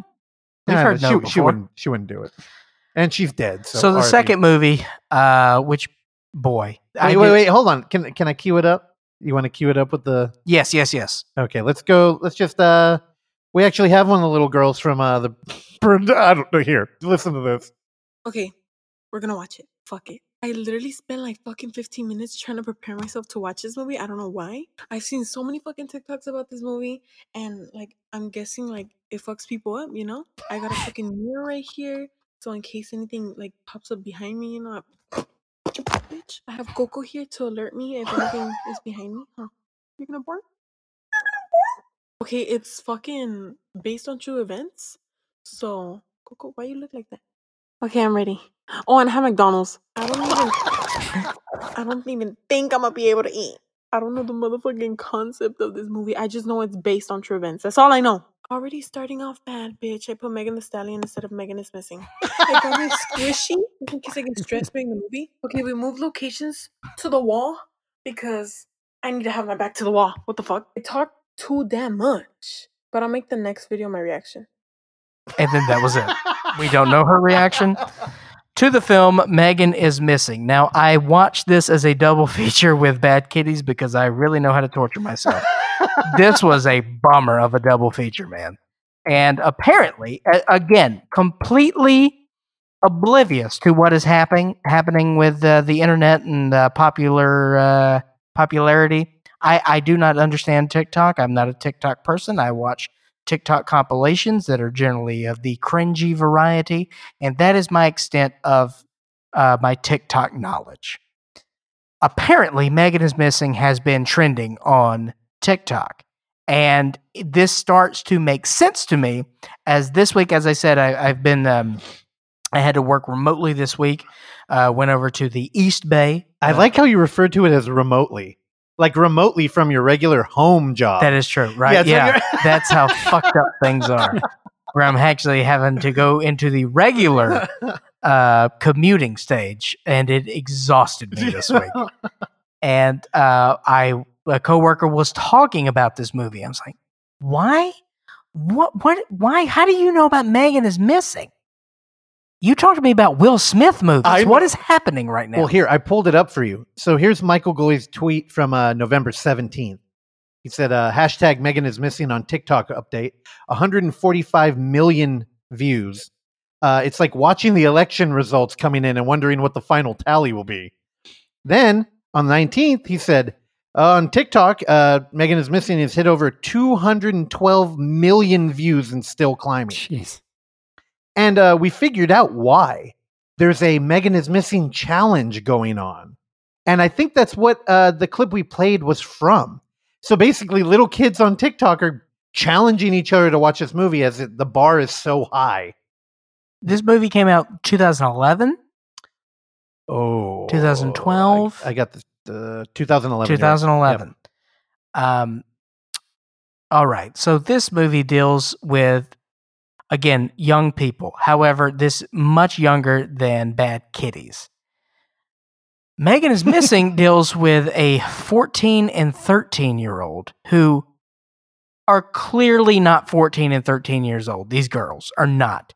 And I think, thank God for that. If they casted to 14 and 13-year-old girls, then this is way more disturbing. Russ, don't you agree? Yeah. then we're looking at a whole separate thing here because look, this movie's rough and it deals with child abductions, which is pretty terrible thing. Human trafficking is, I think, one of the most worst things that humans can do to one another is to take another person for their own selfish reasons. Well, mostly it involves getting people addicted to heroin and then, working in the sex trade. Becoming, fuck dolls. Do you remember I covered this, like, not extensively, but I brought it up when we started doing the bit on cuties a bunch? Yeah. Because I'm super fascinated by films that get so caught up in trying to portray a message of warning that they end up becoming part of the problem. And I tied it back to Cannibal Holocaust, which, is rallying against exploitation film and becoming the most prolific exploitation film. Cuties is trying to raise awareness of how we're treating young women in America, and then becomes the bane of America. Yeah. And with Michael Goy, he was moved by a real life abduction, and he thought it really pained him to see that people would read a headline and then just kind of go on. And he's like, well, ultimately, he wants to punish people and be like, I want to put you in the parents' shoes and really make you live the experience. And now little kids are daring each other to watch it on TikTok. So the film centers Megan and Megan's friend, Amy, is that her name? Megan and I don't know. Where the fuck are the names on here? Yeah, Megan and Amy.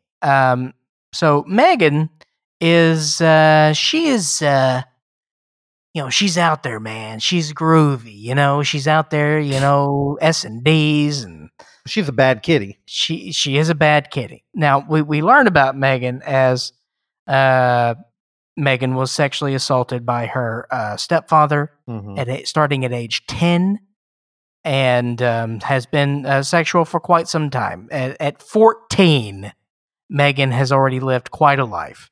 And Megan's best friend, Amy, who is the good girl. And within their circular group of friends, the rest of the friends do not like Amy. She's the goody two-shoes. So they go to this house party, and Amy, of course, ruins everything because she's lightweight and she throws up on people.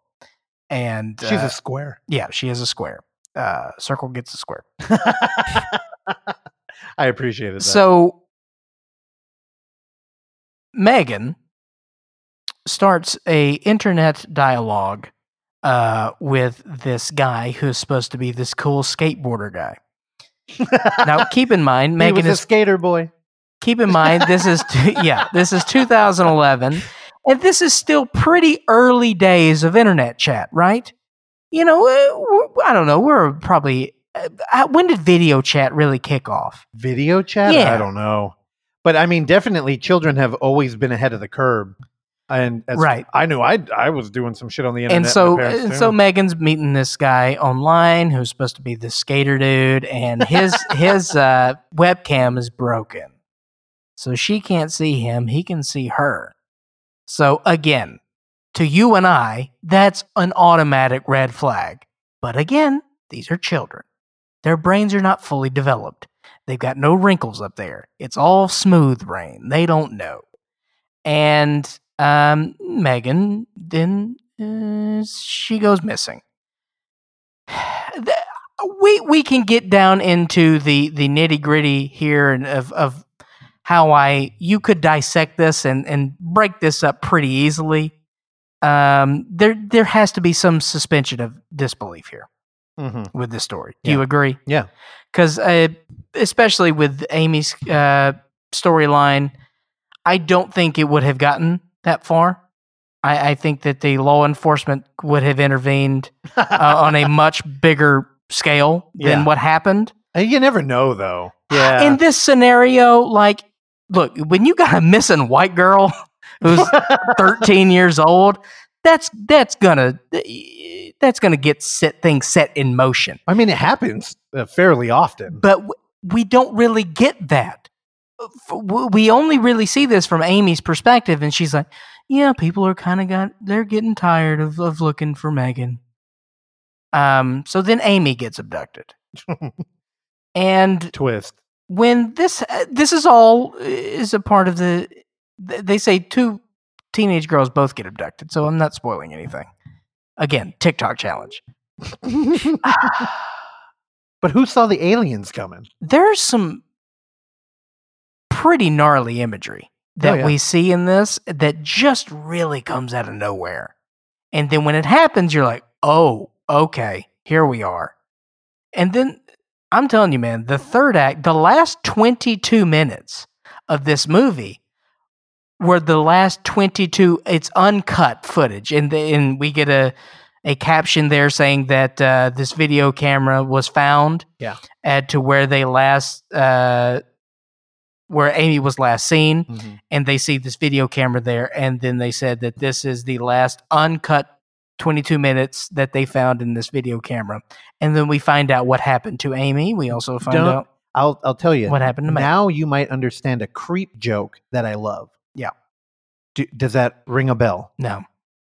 Okay. It's been too long. I'll tell you off camera because it hits hard, but that's why I loved Creep so much. It's like, whoa, did they just reference a thing from a movie that nobody's seen? Write that down because I want to talk to you about that. Yeah. Also, really quick, Michael Goy is my boy because he was the head of the Cinematographers Guild. Boy. Back in 2011, not much has changed now, but it was a popular trend to be like found footage horrors for people who didn't know how to make movies and they didn't have any money. So they would just make a terrible subject and have awful people, and they didn't know how to film. And so, that the Bible that I always refer to, Alexandra Heller Keller, found footage in the appearance of reality. That book, she has stills from the shooting location, and she goes into kind of detail about how Michael Goy, who's a king of cinematography, had to deconstruct the studio narrative to make this film hit harder. And I think that final scene is super important in that because you don't normally have a static shot for a half hour to close out your movie. Yeah. Yeah. So this is an intelligent one. And if you are a found footage fan, arm yourself with the name Michael Goy. And the next time you have some fucking elitist horror fan tell you found footage is garbage, then be like, well, why does it attract these great storytellers then? It sort of upsets me that this has become like a TikTok craze. Yeah, because it just seems exploitative. Well, again, now we're back to the Cuties Cannibal Holocaust problem. It is. Yes, and I don't think that's fair to the film because I think this is a well-made film, and I appreciate the treatment of what Michael Goy was trying to say. Yeah. With the message of the film. And again, I think you bring up an excellent point with with Cannibal Holocaust because and again, I'm not saying this lightly at all. There's some disturbing imagery and it's rough. Especially that's why I go back to the age thing cuz it's horrible things that happen to these girls. And we see these things. And these are 13 and 14-year-old children. Yeah. And I'll tell you, you are the target audience for this movie, though, because you have a hard time of separating character empathy with like reality, and you can get hit pretty hard emotionally. And this movie is gunning for you. Yeah. Because they want to turn you into an activist. Well, it's also because, again, with both of these stories, I am so far removed from being an unruly youth that it's hard for me to understand the point of view because I was much more of an Amy in my real life, and I didn't hang out. I was not a bad kid, and I didn't hang out with bad. I didn't know what that means. Like I was surrounded in my own little bubble, and to see these unruly kids, for me, there is a suspension of disbelief, but I know that that's not the case in a normal person's life. Dude, I got to tell you, sometimes bad kitties grow up to be bad kitties. That is the tagline from Bad Kitties. Also, Randy, I think a direct verbatim line in Bad Kitties is that this older guy was trying to hit on these girls, and she's like, "We're not interested.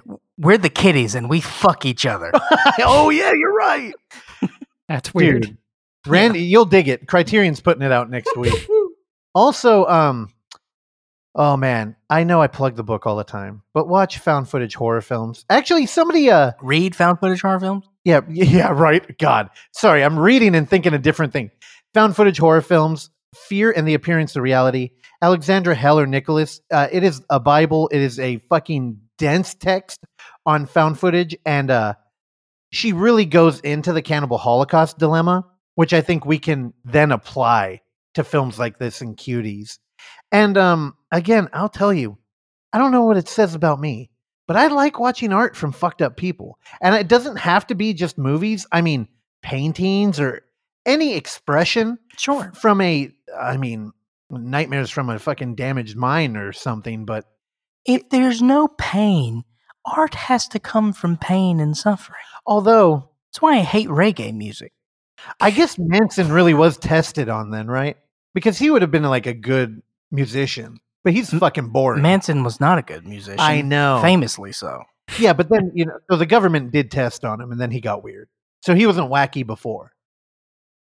He was wacky. Did I tell you that my great aunt was no. actually a fairly renowned psychologist? She interviewed Manson. Oh, you did? I Yeah. think it came up when we were talking about the Dead Hands Dig Deep. Yeah. Because there was a weird Manson relationship there too, right? Oh, the lead singer of Kettle Cadaver Yeah. dated a girl whose claim to fame was she dated Manson. The Night Stalker. No, she dated Richard Ramirez. Yeah, that's cooler. I give her. Oh, except American Horror Story kind of fucked that up. Oh, thank God I don't watch any of that shit. I backed out on that one too. Anyway, I'm excited that you watch these two terrible films. Now, I will tell you, guys, do not make the decision and watch these back to back. It's been a rough few hours. These are both very rough movies to get through because, again, it speaks to the verisimilitude of found footage in that, what is real, what is not real. And but it's not you get more so with that Bad Kitties because it's hard to separate the real shit with Bad Kitties and then when you watch it because you're like, what is the production on this thing? Like, morally, there's a lot of questions with Bad Kitties. You don't get that with Megan is Missing, but you get the overall question of morality with Megan is Missing. And again, we go into, the exploitation part of it. Well, the main difference is when you watch Megan is Missing, you can tell there's a filmmaker struggling to make a point about morality, where in Bad Kitties, there's a filmmaker who's not even considering it. Yeah. And it's like they kind of meet halfway and then they go very different directions. And I have kind of a crass walk away with Megan is Missing. I think it's great. But I also think that Michael Goy obviously is a fine fella. And he didn't go far enough with the rape. And I know that's a weird thing to say. But in the pursuit of verisimilitude, it palpably feels like it's missing. I'm going to disagree with you. Because I think the rape. I think we knew what was happening. Yeah, especially with the culmination, for sure. But that's all I want. That's all I'll say is that you do question at first. It's like, oh, is this happening? And then it plays out. Oh, this is happening, and you're like, okay, and then it culminates. And then you're like, oh, no. But for a dude who's meticulously filming everything, it's like, I feel like he wouldn't have missed that or got it off frame or whatever. It's a weird critique. And I honestly would feel better if it had a different subject matter. Also, Randy, do you know what time I watched Megan is Missing? Oh, no. 8 a.m. 6 a.m. I started Megan is Missing. So start off the right way. 6 a.m. sharp. Get a nice morning pastry and a coffee. That's the same time I watched His House. Oh, I'm watching these heavy punch me in the dick movies at 6 a.m. His house in the middle of his street? His house in the middle of the street. Yeah. Okay. Yeah. Let's check those out. I wish we had a palate cleanser. Also, Megan is Missing. The only way you can really watch it is iTunes rental for $3.99. Now, Does Russell have a DVD of it? Yes. Did I try to play it? Yes. Did it not work in my Xbox? Yes. Did Russell then take said DVD, put it in his Xbox, and did it work correctly? Yes. Should I then retake Russell's DVD, take it to my Xbox, bring Russell up to my room, and then show him that I am not insane? Maybe. No, I get it. Stay tuned. It just turned into one of those things where me and Oksana were waiting for it to stop. And I'm like, I think it's going to play. Shit. I know. I don't know. So I don't know what's up with my Xbox. All right, now I have much more upbeat and fun, entertaining. Fucking, it's a party in the theater because I went and saw it in the theater, and of course, I know you all know exactly what I'm going to talk about. It's the fucking from the maker of Happy Death Day. He also actually this guy's a writer. He helped write Disturbia. He helped write Paranormal Activity 2, 3, 4, the marked ones. He wrote Scout's Guide to the Zombie Apocalypse, Viral, Happy Death Day 2. And now he directed the marked ones, which Oksana yelled at me about because I didn't listen to the intro last week. Do you know I haven't seen that one? It was my favorite one for a minute. Then I've discovered Tokyo, and then I started getting on a Ghost Dimension. Is the marked one technically 5? Technically 5. That's why I didn't. Actually, technically 6 if you count. What was 5? Tokyo would be 2, and that would bump everything off. I know, but I'm trying to. Yeah. Because 4 was such a shit show. 4 was bad. 4 killed it for me. Again, we gotta give credit though. Ghost Adventures stole the fucking infrared thing and used it in real ghost hunting. So that was cool. The ending of 4 is one of the worst endings of my life. The marked ones is a lot of people don't like it because it's a different type of film. There's a lot of adventure going on. It's not like a nuclear family. We're going in and out. Yeah, I really like the marked ones. Anyway, look at Christopher this Landon, who dapper motherfucker, who is too pretty for me to ever try and book him. He directed the film I watched, Freaky. Randy, he's got an excellent set of teeth. So Freaky is a film that Blumhouse put out, and Blumhouse gets so fucking cutesy with their horror now, and they're almost like we make horror movies for horror fans. Except I'm starting to realize like maybe I'm not a traditional horror fan. I don't like How so? I don't like Jason references every 2 minutes and like a Freddy joke or sweater popping up. But anyway, this one, unlike Happy Death Day, which was a horror film in spirit and was mostly it completely failed on the slasher aspect. Freaky is blending Freaky Friday with essentially Friday the 13th. And I can't help but like that. I feel like the names linked up. It opened on Friday the 13th. They're kind of cute with all the shit, but I mean, when shit works that well, it's good. And the premise here is that we have a slasher girl who is stabbed by a dagger that is a relic of, I don't know, the Mayans or something. And she doesn't die from it. And the next day she wakes up and she's Vince Vaughn, who's the slasher. And Vince Vaughn is her. And she would not be a bad kitty. In school, she was a square and wore terrible clothing. And although she's a beautiful blonde, everybody hated her. That's what, so in the trailer. But that's also true to the genre. Yes, but don't cast No. See, symmetry. So I had this conversation with a math mage, Dan, and I was like, this film is something I'm not interested in watching, but I love the modern, like, reinterpretation of modern art. So we take Freaky Friday, which is kind of like lowbrow or light entertainment, and we're like revamping it. I'm like, I'm interested in that. And I think it made sense. And they definitely have like, oh, these are some pretty kids that are kind of the outcast, and one's gay, and I guess that means he's unlikable. But it's like, motherfucker, no, the gay people are super popular now. And I'll tell you, this film, none of us watched the remake of Black Christmas, right? No. Nope. Okay. This movie makes me want to watch it. And I know that the horror community, which is usually like pretty hard left leaning, they came out and were saying this is like a woke movie. It's kind of like me bitching about everything. Black Christmas, we're Black talking about Christmas, now? Okay. yeah. And everybody was saying it was too down your throat. Well, if it was, then it would be African American Christmas. Okay, there we go. And what was the other one? They remade The Craft, and they touted having a trans character, and it's like, I'm do it. Cast trans people. You should. Yeah. Don't make it about them being trans though. Yeah. And also then you put them up on a weird pedestal and you're like, hey, everybody come look. It's almost like a fucking freak show at that point.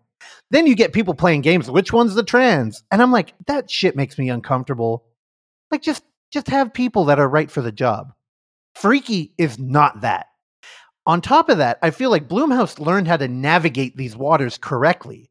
So we're dealing with a survivor girl who's now in the body of a slasher. And I know I bore to death everybody when I'm talking about the Carl Jung stuff of, the anima animus thing. But they kind of breathed new life into it because now we have a timid girl who's in the body of a giant homicidal maniac. And they have bits in this movie that I actually really enjoyed. Like they show Vince Vaughn in her body waking up and he's looking around her room and she's got like teeny bop posters up. And you know how like they always decorate a young girl's room with the Christmas lights, but they're like all year. And there's typically an Audrey Hepburn poster somewhere. Right. And it's very that. And, but she's quiet and doesn't say a lot because she's used to wearing a mask and killing people. And just the way she took in her environment. Then you cut that with Vince Vaughn waking up, who's now a young female. And he's surrounded by bodies being hung and decapitated heads. He's on a mattress in the middle of like what looks to be a barn. And very vocal. And Vince Vaughn does a great job. And then he's a great actor. An old fellow walks in and is begging for money. And it's kind of like, oh, there's some like interesting mise-en-scène going on here where this guy's living in like, with fucking in the slums. And they're kind of like painting a broader picture of that. Now, the reason I brought up Black Christmas is because this movie takes every opportunity to talk about misgendering people. And they really lean into referring to Vince Vaughn as her. And they're like, that's her. That's our buddy. I think her name's Millie. Yeah, Millie. They're like, that's Millie. They're like, don't misgender. But I'm like, I can fuck with that. To me, that makes sense, and it's not preachy. I think they found an interesting way to talk about the shit and actually make a poignant point. And I was like, dude, the movie, however, not a huge fan. Yeah. It's a little too cute and winky. I'll tell you, it killed with Chuggy. I don't know if... this is yeah. Also, I should mention, it is the mall that he was shot at and dodged the bullets like it was the Matrix. It just seemed very, very glossy. It is very glossy. And, I am not the biggest fan of the Happy Death Day franchise, as I know you are not either. I fucking hate it. And this trailer seemed like, hey, we're going after this Happy Death Day audience. Yeah. And so that's why I no thank you. Now, the only reason why this, and I did not see it with you guys, the only reason why I showed any interest in this whatsoever is because of Vince Vaughn. And the fact that he attached himself to this script. I'm like, well, then there has to be something with the script. I feel like, there has to be, this has to be a fairly smart movie, maybe. No, I was kind of making a joke out of the director, Christopher Landon. But I mean, he's worked on a lot of shit that I'm really into. But he's also worked on shit that I absolutely hated. And Happy Death Day... Dirty, Sexy Money? Oh, no, I'm into that. Did he work on that? Oh, he did, yeah. Okay. No. Disturbia. I remember, I wrote like a 5-page essay on one frame of that movie. Now, I got to give credit where credit's due. And as somebody who comes on the show regularly and makes Randy pull out his hair when I'm bitching about woke shit, this film fucking works. And I think people should follow the example set by Freaky and learn how to have fun, make a message aimed at the audience. They're clearly targeting younger people here, but there's a smart script in the background. And I don't know. It didn't really work for me though. Yeah. Just the glossiness of it. Well, and it's got a lot of I feel like maybe us like on the show that partake and people who listen to our show, we probably have a common problem where if we see a punchline coming, it doesn't land as well. And I've learned comedy, set it up and then surprise people. That works. That's the best comedy. Yeah. And here it's just, we know, it's like, especially if you're a horror fan, you're like, oh, okay. We're doing Halloween right now. How long are we going to be doing this? And it turns into that. Yeah, I don't know. Also, Chuggy, I had to tell him to shut up because he started pointing out continuity errors. Oh boy. And he's like, oh, but they drove for 40 minutes to get to that building. And then the guy ran there, but he was there in 5 minutes. And I'm like, motherfucker, Hitchcock would slap you right now. Like, please don't pick it apart, especially when you like the film. Yeah. Anyway, I don't know. It's glossy. It's good. I don't know if I could recommend it though. I will say on IMDb it's 6.9, 69. That's cool. Nice. Yeah, I don't know. I don't think it's for you guys, and I don't know how much of our audience would An like hour 42. What's going on there? it. I'll tell you, it didn't feel that long. And They there's, need to earn that 12 minutes. you know, I honestly looking back on it, it doesn't even have that Blumhouse feel of like we've got a cast and they're hanging out in one location. I don't like this middle territory. Okay, tell a story in under 90 minutes or 3 hours. Yeah, I Hell get yeah. Choose it. It's Fuck it, like go 7 hours. Go Bellatar. there we go. Randy, what was that movie we watched? The girl, the whore, and the mother. I Oh, didn't the- see that with you, actually. I still Oh, haven't wh- seen it. The cook, the thief, No, his wife, and her The love. Mother and the Whore, I think it's Mother and called. the Whore. I don't know. I don't Isn't- remember. Dude, The Randy, Joker and the Thief. in the night. I fucking hate that band. Wolf Mother. Yeah, Oh, he shouldn't have said it. Okay, yeah, I'm gonna move on. We're getting off topic here, guys. We got to wrap this up we've been going long. now. I'll take the hit. Now, the final film, which I can only blame Oksana for, which I say blame, but you know what? I fucking really like this movie. It's got the amazing name of The Washing Machine. Diodato. It is now available to watch on Amazon Prime. Everything about this movie is confusing. I don't know if it's legally on Amazon Prime. I feel like it might be questionably uploaded. Okay. On Amazon Prime, it says it's from 1999. Everywhere else, it says 1993. Ooh. We might be talking about Italian or Russian or American release, but it's a Diodato film. He's our Cannibal Holocaust director. You know what else Diodato is? What? He's a pedophile. That caught me off guard. I forgot the soundboard was even hooked up. Now, The Washing Machine. Not a fucking weird movie. It's got a cover It's of a good poster. the poster is a bloody dude looking out cross-eyed of a washing machine door, kind of like those submarine windows that are circular. Yes. And Portholes. a porthole. There we go. And a lot of that in your mom's house too. Yes. And this film, my God, it opens up. There are three sisters. They're all like geniuses in their own art form, and one of them has a dream in the night that the pimp. I'm spoiling that. It's fine. They all have a in common pimp. And I'll tell you, there are people out here right now who have probably known about this movie forever who are thinking I'm late to the game.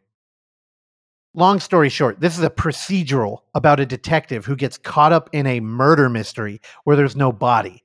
So these three girls are like, hey, our pimp was murdered and we found him in the washing machine. So he shows up and he's like, well, where the fuck is he? And they're like, he was there last night. And it's like, all right, what are we talking about? And they know the guy. The police know the dude because he runs a strip club. He's not a savory character. Now, as they're going through the story and they're like, tell us what happened. They have this story of this girl. She brings him up. They're fighting outside. He pulls her boobs out and he aggressively breaks into her apartment. One thing leads to another. They're inside the refrigerator. I mean, the door is open. She's holding on as he makes love to her. Now, one of his sisters is up on the stairs who's in all these girls. All they wear is fucking Victoria's Secret lingerie. Everybody's got a garter on. She's got her legs spread. She's looking there. She's enjoying it. They're enjoying her watching. Go to the bone zone. They truly are. And yada, yada, yada. One of them stumbles out in a drunken stupor and sees him dead in the washing machine. Now, when the detective finds out she was drunk, he's like, oh, it's just the drunk hallucinations of a fucking whore. And you're like, that's a little harsh. And by this point in the movie, Oksana notices that everybody in the film has a Russian name. Yet this is clearly an Italian production, and everybody's speaking in English. Yet they've overdubbed it, which is clearly an Italian production thing to do. Except the buildings, it's almost like the New York that never was. Like everybody's living in apartments, everybody's kind of bougie and has money, except all the buildings are kind of rotting. And it's got a lot of character. And she's like, I think this is in Russia. Then in one scene, our detective is wearing one of those hats that you only see in Russia, the tall, furry ones. Yes. And it's like, okay, I think we're in Russia, but they never name the name of the town. I've got a couple of those. Do you really? I bought one of those on the Great Wall of China. So it's authentic. Yes, thank you very much. So, dude, this film, Clark, actually, now that I'm retreading it, I think you might dig it. It's got a lot of nudity. Have you even said it's Diodato? Yeah, it's Diodato, our Cannibal Holocaust guy, opened with that. Oh, that's right. Diodato. And I'll tell you, it feels kind of like a vague giallo film where we have a mysterious killer. I don't like the giallo. I understand why. And we get a couple scenes where people are getting garroted with black leather gloves, except it's very minimal. There is one moment. There's some surreal imagery in this shit, and it pops up infrequently. There's one moment where you hear a thud. It's kind of an offbeat thud. And you're like, oh God, are they fucking in like a dishwasher or something? You know what I mean? Like, what are they doing now? And one of the characters walks around and they look in the kitchen, and one of the sisters is fully immersed in a bludgeoned to death body. And it is straight up unearthed gore. There are intestines everywhere, and she's offbeat, hitting it with a hammer in between cursing it. And it's like, whoa, like that's gnarly. That's some gnarly gore. And then they don't revisit it. And it'll pop up and go away. Also, there's an ending on this one that I actually think warrants some eyeballs seeing it. It's a fucking weird one. And if it wasn't on Amazon Prime, I don't know if I would push it. But dude, if you got some time. Also, up here it says Italy. You know, let me look down. I'm on IMDb. The dubs, the dubs kill me, man. Budapest, Hungary. What the fuck? It's an Italian, French, Hungary with language. Dude, they were speaking English. And I know sometimes they would overdub Italian cinema just to get rid of the accent. Dude, it's a weird movie. Okay. But it's mostly a procedural. I like a procedural. And I'll tell you, so the main plot of this film is that the cop or the detective is being harassed by these girls who are victims, right? But they're all coming onto him. So we get like a weird sex moment in it. So one of them is a teacher for the blind. Now I don't know if this is a real thing you do, but she brings her class to a museum and she walks around showing them how to feel on the statues. So they're rubbing the statue faces and shit, and they're all like enthralled.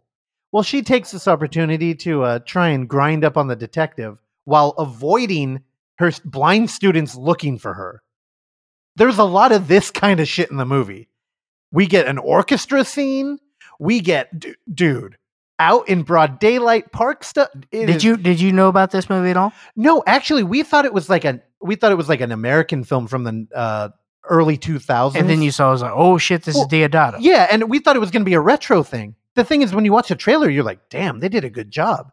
And then you turn it on, and not only is it Diodato, but the theme song's from Simonetti, who's a goblin guy, Claudio Simonetti. Okay. So it's like, this is some heavy-hitting Italian shit. I've never heard of it. But I don't know. Maybe I don't know. We don't have a... who's the guy who did the score for Cannibal Holocaust? Riz... I don't know his name. I definitely... The best score of all time. You almost said Rizzo, too. That would have been good. I think it's like Riz Ornetti or something. I mean, I could look it up. We are both in front of computers. But now do I own that on vinyl? I don't think so. I don't think I do. If you do, we should play it every day. Dude, I remember I got you. Have you ever seen the movie? Yes. Okay. Yeah, talk about the show. Because I know I was playing the theme song, or I have the soundtrack in my car in CD form, and I know you were taken by it. Riz Ortolani. Yeah, R. Ortolani. Oh, yeah. There you go. Okay, that's all I got. And I should mention I've been lacking on the film watching, only because we've been kind of waist deep in unnamed footage festival stuff.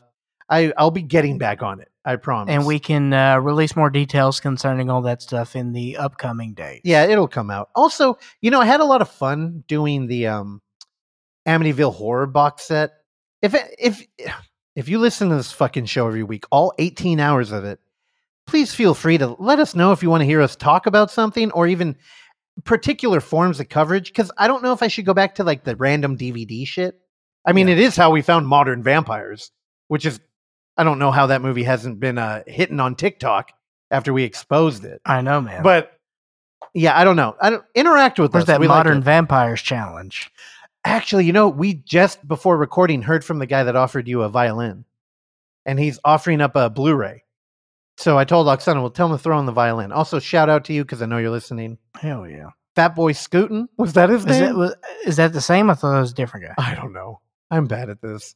All right, well, regardless. Also, we've been doing this for 5 hours now. It's been a long day. Enjoy the interview.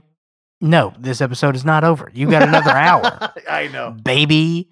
Had a great talk with Michael Arcos, director, a fantastic director that really does his own style of documentaries when you really break it down. And he's currently on working on a feature, which at this juncture in time could not divulge a ton of information for us, but he does share what he can. He gave up a lot more than I thought. That is true.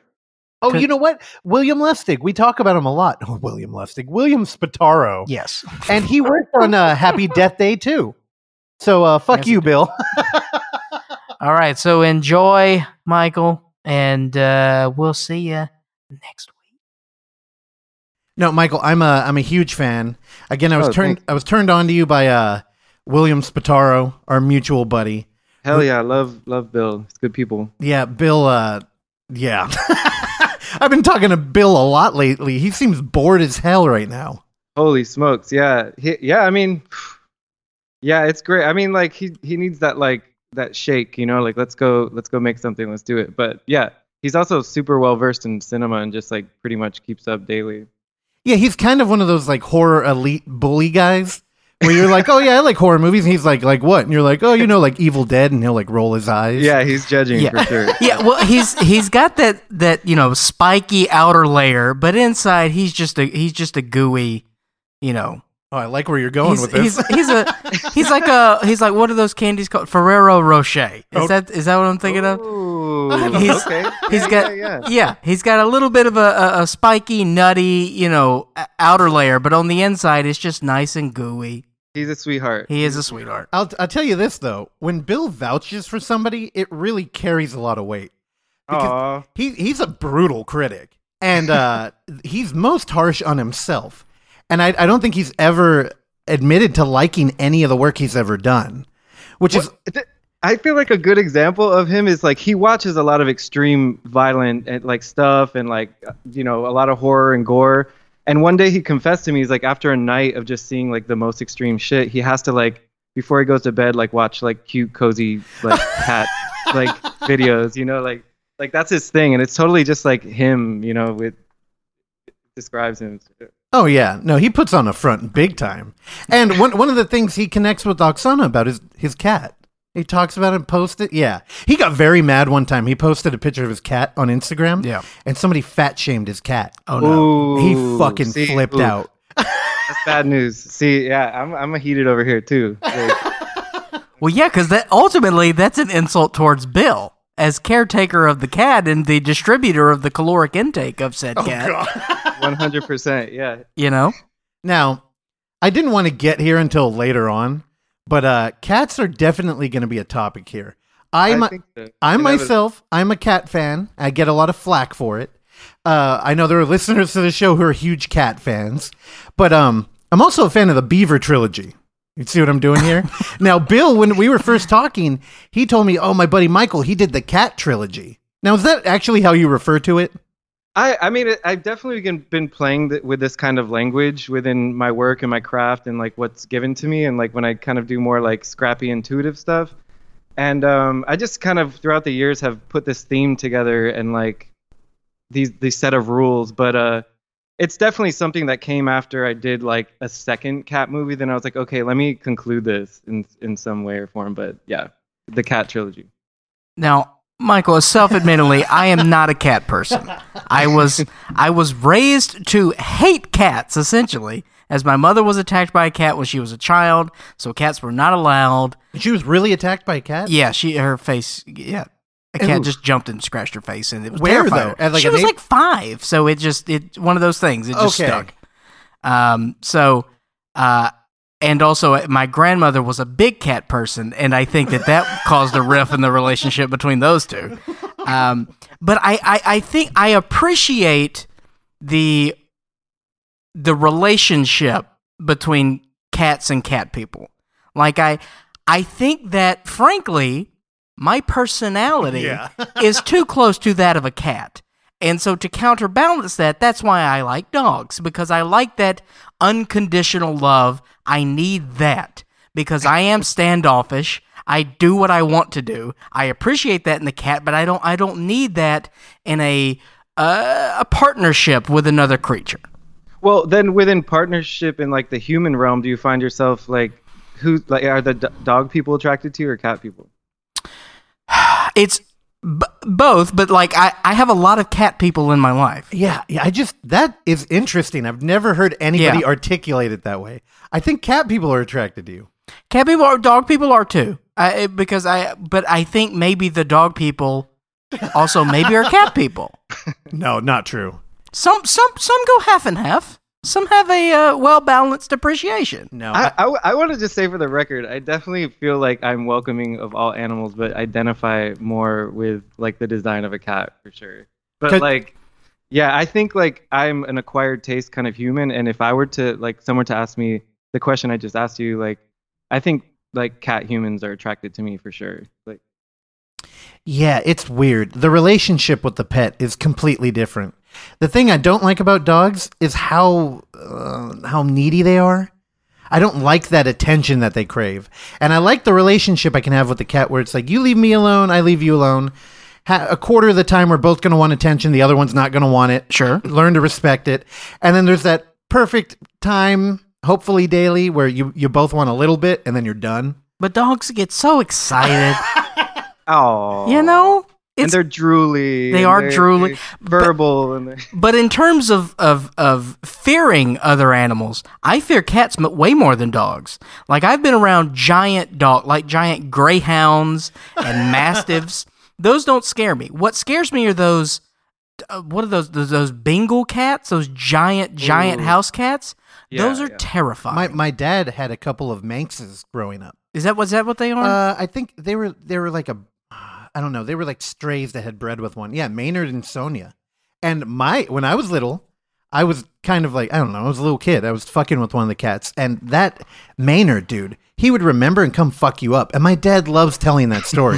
I'm surprised you hadn't heard it. No. That cat came up to me when I was playing like Sega and just hit me in the back of the head like 5 times and ran off. Oh, but that brings up a good question. Sega or Super Nintendo? I was Sega. I was Super Nintendo. Nope. I was Sega. See, I had a Game Gear, which drained batteries like no other system I've ever had in my life. But oh man, I have a bad experience with the Game Gear. I was in South America traveling with my family, and my brother was more the Game Gear guy, and I got frustrated playing a game. I think it was like maybe Sonic 2 or 3 or something like this on Game Gear, and I was in such a frenzy that I like smashed the Game Gear on my head and broke the system. Oh no. And my brother was like furious with me the entire trip because that was his outlet. But yeah. Right? What a weird time. I remember my parents got me a Nomad because I was an only child for a lot of my life. What's a Nomad? Yeah, I don't know Nomad. It's a portable Sega. Okay. Like just straight up, you load the cartridge into it. And it took like 14 D batteries and it played for like a half hour. But it was literally just a Sega. But I remember being in a car ride and just like, dude, it doesn't get any better than this. Like, I'm just playing the game. And now it's like, that's fucking ancient history. But But Michael, as we talk right now, I'm in the room where I have my mini Super SNES system that's hacked and it has over 180 games. Nice. So I play that. This is also the office which I work. So when I get bored, I'm playing sports games from 1992. And you know, yeah, there's nothing wrong with that. Yeah, I still have my original Nintendo, and like I'm a big fan of like the puzzle games like Lolo and stuff like that, and I occasionally play those things. Yeah, when Bill was first talking to me about you, I believe he had gone over your house, and he called me because over here. So I don't want to go too far back on this, and I know I talk about it too much. We were doing a thing that it was like a blog, and we called it the Overlook Theater. And what it was me. I made an excuse to have friends come over. And because I like to be productive, I was like, well, like there'll be 5 of us and we'll watch a movie, mostly indie films that people aren't talking about. And then as a group, we'll talk about it and discuss it. And then I'll turn it into like a blog post. Nice. And really, it was just me tricking people to come over. But at the time I had like a large garage and a projector, and we put in, surround sound. And it was like, we're going to watch shit the way it's meant to be, but at home, and stuff that nobody's talking about. And that was one of the first things I got to know Bill, because he commented on my Instagram and shit. And then he brought you up, and I don't know if you know this, but he took pictures of your place and he was sending them to me, and he's like, dude, he'd be like, hey, bruh, this motherfucker. Right. He's like, dude, this guy's decked out. He's like, he's got these 2 chairs. Like, you have what, Lazy Boys in there? No. I have a friend of mine rummaged like old theater seats. So I kind of made like a wood structure. I have 3 theater seats. So like, yeah. Fuck. Oh, man. And what, you're in New Orleans. So I imagine theater seats don't just pop up all the time, right? No, it's like, I think a friend of mine has a warehouse stuffed with them. They were like a little moldy and like kind of grimy, but I like cleaned them up and like painted them and stuff. But yeah, they're like, definitely Bill is someone who really appreciates like being, especially like during the quarantine and shit, like sitting in one of those seats and like watching like a VHS or something. No, he told me it was the greatest, and that you had a rival VHS collection that he was proud of. But it bugs me because you did the thing that I always talked about, where I was like, out here in the Bay Area, in San Francisco, we have a ton of independent theaters, and they're constantly trying to like stay relevant and keep people comfortable and coming back. So they upgrade kind of often, and seats get thrown out every now and then. And I'd always be like, dude, one day I'm going to grab them. Yeah. I'm going to take a pallet and we're going to turn them. And I never did. It's been like 7 years now, but how long did it take you? Like a week? I had them sitting like in my backyard for the longest, till it was literally like me and my partner, like making it happen one day. We're like, let's just do it. Let's, so yeah, it was like a push. It was like definitely like lockdown quarantine time. So how did you get introduced to Bill? Shit, that's a really good question. I know for sure we worked together. He was doing special makeup and I was doing like audio for the short film in New Orleans, and then we exchanged numbers and I threw a couple ideas out to him and shared with him some treatments and stuff, and he naturally just like fucked with it, and we got along, started watching movies together. Late night porch hangs, geeking out, and yeah, that's good friends ever since. Maybe 3 years ago, something like this. Well, what film were you guys working on? Oh man, it was terrible. I don't even want to like bash it. It was just some shit we were doing for money, like straight up. But like, he like did amazing work with like the little that they gave him, and I was like, oh my god, this guy's super talented. And he went to don't quote me on this, but like the Tom Savini school. Oh yeah, or something. yeah, like yes. And yeah, his work is amazing. Like just like to watch him work is super inspiring. So like it was a natural connection for sure. So now, okay, to get off the Bill topic, Bill, we love you. We could just make this about. I know, but you don't even fucking listen. He'll probably listen to this because he likes you, Michael. But when I got him on, God, what, 2 years ago? I think Bill first came on the show. Oh, nice. And, over 3, dude. And Bill, he's kind of nervous and like he gets kind of awkward. And I think he drank a bunch when he first came on, and he told me a bunch of things like, I don't want to talk shit about Savini's school and blah blah blah and dope. And I was like, okay, cool, no problem. And then we had him on like a year ago, and all that shit had fluttered out of my mind. And I think I actually got him to kind of like go into it. He went, yeah. And then after we were done recording, Clark was like, dude, he said not to talk about that like 2 years ago. So yeah, Michael, if you want to hear his Did we cut it? No, we did not. No, we did not. Well, I wasn't editing Good journalist. the show. I still don't. So, Michael, are you from New Orleans? I'm not. I grew up in Miami, Florida. For the majority of my life, lived there, and then lived in a bunch of areas in Florida trying to escape it. Then South Georgia, and then New Orleans. So what brought you to New Orleans? New Orleans, like I feel like at the time before living in New Orleans, I was living in a trailer in the middle of the woods in Thomasville, Georgia, like super southern, middle of nowhere, Georgia. And I was like, okay, living and working there. But I had some good friends from Florida that were just like, what the fuck are you doing in a trailer in the middle of nowhere?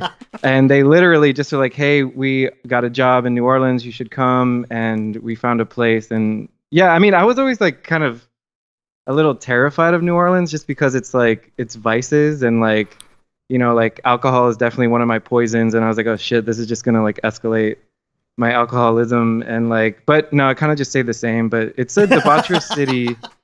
It's a debaucherous city that's like still mystic and like unique and ugly and grotesque and beautiful at the same time. Like it's kind of kept me here for those concepts. Well, what kind of debauchery have you been getting into? Shit. So I mean, on Halloween. Yeah. With a couple of friends, and we're talking Halloween 2020, like everyone wearing some form of like mask. Late night, we found a speakeasy that a friend of a friend knew of because things shut down around 11 in New Orleans.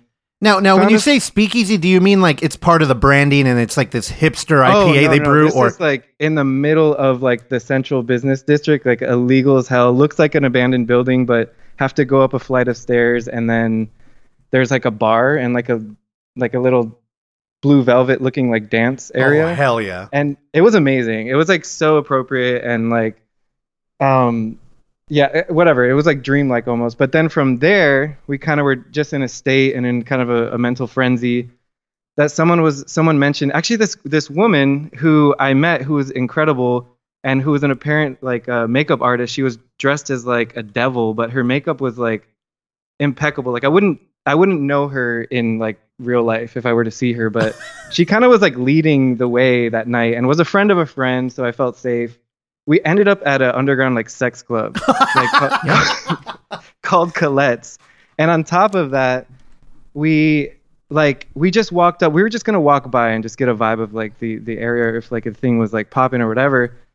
And as we're walking up, a side door from the entrance opens, and it's a stairway into the place. So we got in without even paying, and it's just like this 3-story, like swingers club that was like open at 3:30 in the morning. And little after that, we just kind of like called it a night because it was like. Now, if you could paint the picture of what a COVID sex club might look like, yeah. I mean, it's just like it was. I mean, I kept my mask on and my other friend did as well, but the devil didn't. The devil never does. The majority of people were not. It was just like if I was in a debaucherous, darkened, roomed orgy. Nobody was even really dressed up. It was just like people of all ages, shapes, and sizes. Like we're going at it. Like I pretty much saw everything you could think of. Now, hold on. That's almost like reverse Eyes Wide Shut, where the removal of the mask marked them as an outsider. But I'm sure everybody looking at you with the mask on was probably like, oh, you're a fucking voyeur. There was a time when I was like, am I creeping people out? Like maybe I should just take these things off. But I was like, I don't know. I go kind of freaked out. But. I've been to those places in New Orleans. I grew up 2 hours from there.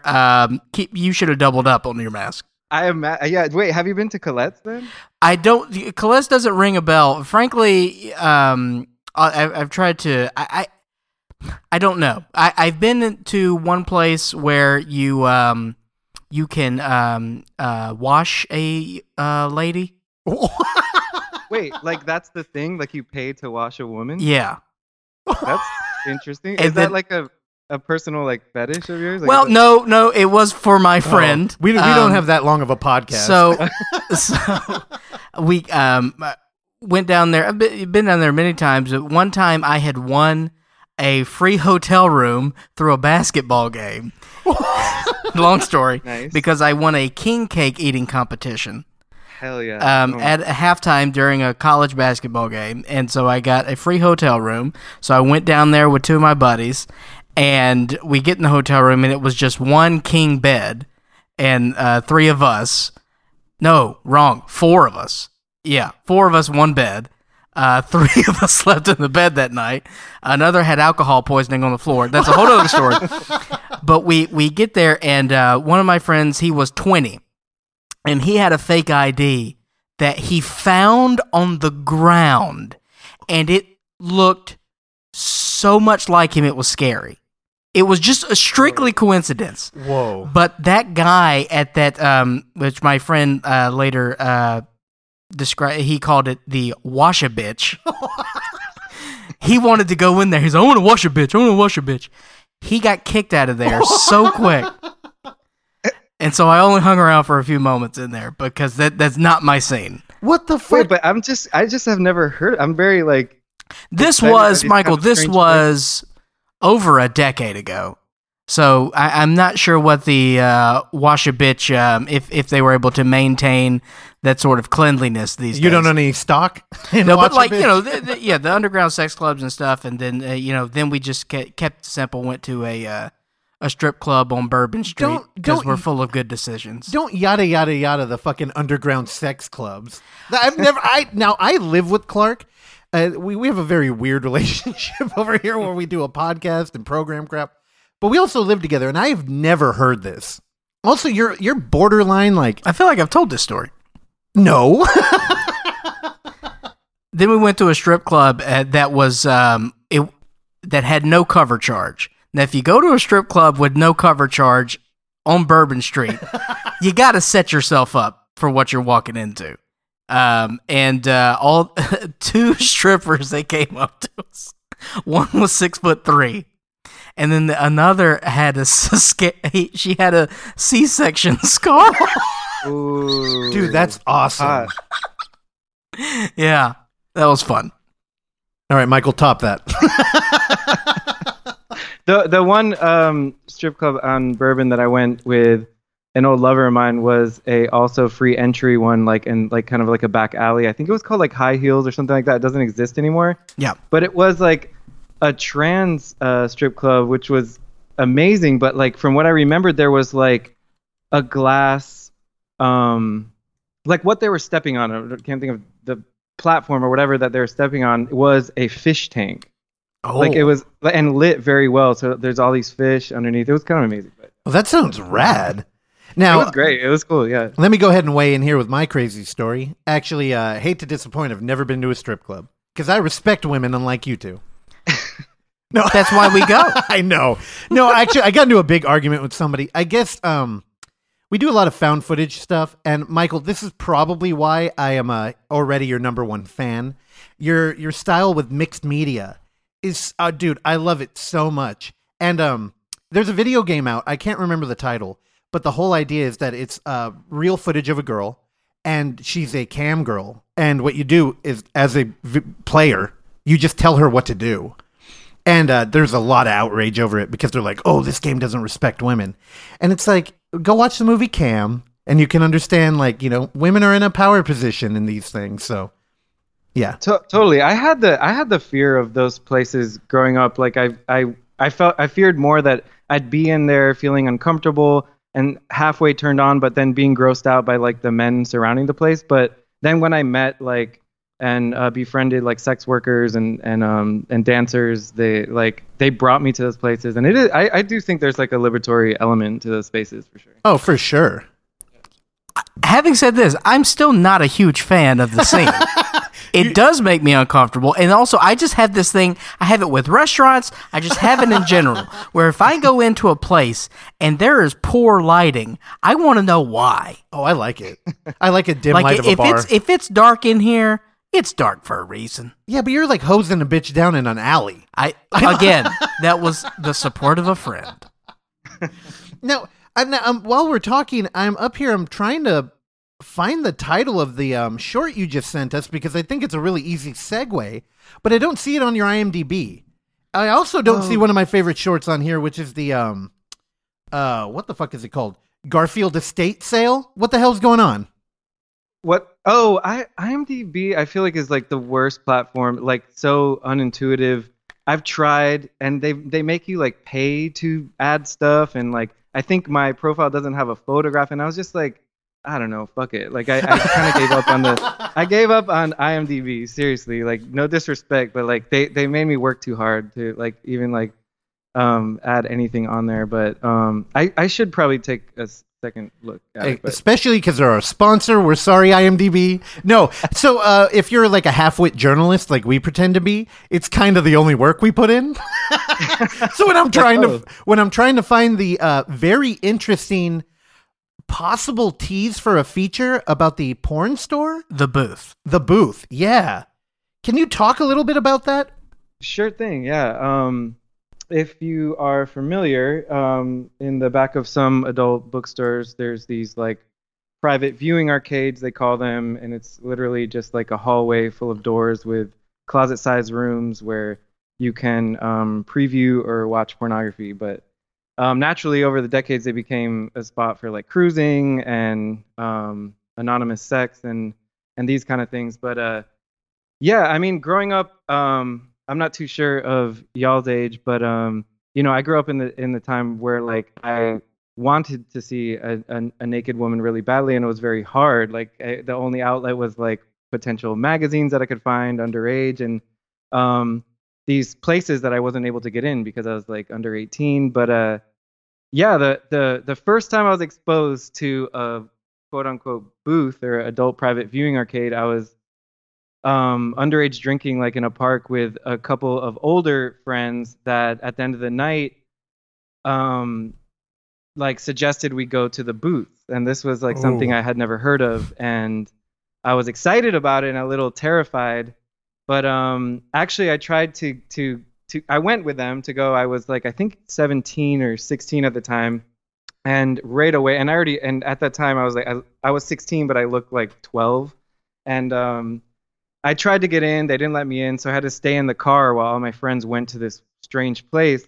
I waited a good like 10 minutes. They all came back, and they all came back with like different experiences. Like one was terrified, one was like relieved, one was like ready to go to sleep. And I just like this image of this place was so surreal and bizarre that I just immediately became infatuated with it. And as soon as I was 18, I went to one, and I went to one just to consume and watch like pornography that I didn't have access to, but immediately it opened a world of all varieties and outlets of pornography, and also like I quickly realized there was other things going on there, and I've been. And this was in Miami? This was in Miami, yeah, and the place that I'm referring to is still open, but yeah, I had been going to these places for a while here and there, and then just kind of forgot about them. And then I started writing a narrative that took place in one of these hidden back room like viewing booths. And then I was like, let me just pursue it as a documentary first to really fully understand if it's like an obsolete space, if it's even still thriving. And to my surprise, it's like still a thriving like underground outlet, which is strange with like the accessibility of like pornography and stuff like this. But it's yeah, I even know places now in during coronavirus quarantine that are still open, and it's kind of don't ask, don't tell things that happen behind these doors. But God, yeah, I mean, I guess to answer the question, I wanted to really fully understand the origin and what they represent to all different communities, and before I went into like a narrative, But yeah, I think I'm curious what a feature length narrative of yours would look like. Now, I'm familiar with your Cat trilogy, and I just watched The Booth, but you've got a style that, trying to describe it to people listening, now tell me if I'm wrong. You most strike me as a Harmony Korine, kind of like where he uses audio and video out of sync to kind of, I don't know, it feels like, I'm trying not to say poetry, something not as lame. It's almost like a more effective use of time, where we'll see images from the past with current audio. And every form of media. Like you've used security footage, phone footage, hidden camera footage. And when you approach a feature, are you going to stay in that avenue or are you going to go more traditional? I mean, I appreciate that question. Yeah, I mean, I feel like, and mentioning Harmony Korine for sure. As a child, watching Gummo as a child totally shook me and opened up like different horizons of how a narrative could be told, and it felt very like comfortable for me to kind of see that kind of work and understand that it can become, I guess, like quote unquote mainstream or whatever. But yeah, I feel like I would like to think I have two different flavors, and with money I make a different kind of movie, and without I make another kind. But I don't think I could put a viewer through an hour and a half of like Valerio's Day Out imagery or like these kind of things. It's just too hyper cut and retains a lot at one point. I think that I'm interested in telling a narrative kind of at a slower pace, but we'll see. All right. Maybe now, hold on. Let's go back to Valerio. Now, you're talking about like it demands a lot, and you're correct. It really demands an audience to pay attention because we're using so many. It's like a visual collage with audio landscapes, and it's really this media collaboration to tell a story that if you remove one element, it's not going to work. And Valerio actually, so Bill sent that to me as an example of your work, and I thought it was perfect. It's a faux documentary. But actually, can you set it up? Sure. I mean, based on a true story 2 years ago, I live within a mile of the Audubon Zoo in New Orleans, Louisiana. And one morning, kind of groggy, drinking some coffee, my roommate at the time came to me with the news that a jaguar escaped his enclosure and went on a killing spree, which definitely alludes to, like, the first things you think of is, like, it left the zoo. It's, like, destroying people uptown New Orleans, like, in the street, jumping on cars. Yeah. So I immediately became obsessed. I found all the articles relating to it, and I really love... I'm really attracted to like fear-mongering media and just like how media latches on to things. And New Orleans, it's a small city with like a big heart, but at the same rate, it like has all the elements of a small city. And they held on to this story for like a good like 4 weeks. Everything from like 2 weeks later, the fox in critical condition now dies. But yeah, I mean, really the jaguar escaped his enclosure at the zoo and went on a killing spree within the premise of the zoo and slaughtered a bunch of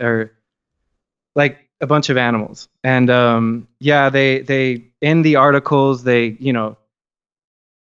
gave all the names of these animals, and Valerio was they kind of spoke about him like as a serial killer, and I fell in love with the concept. So I started writing like a diary entry from the perspective of Valerio, like post escape and capture.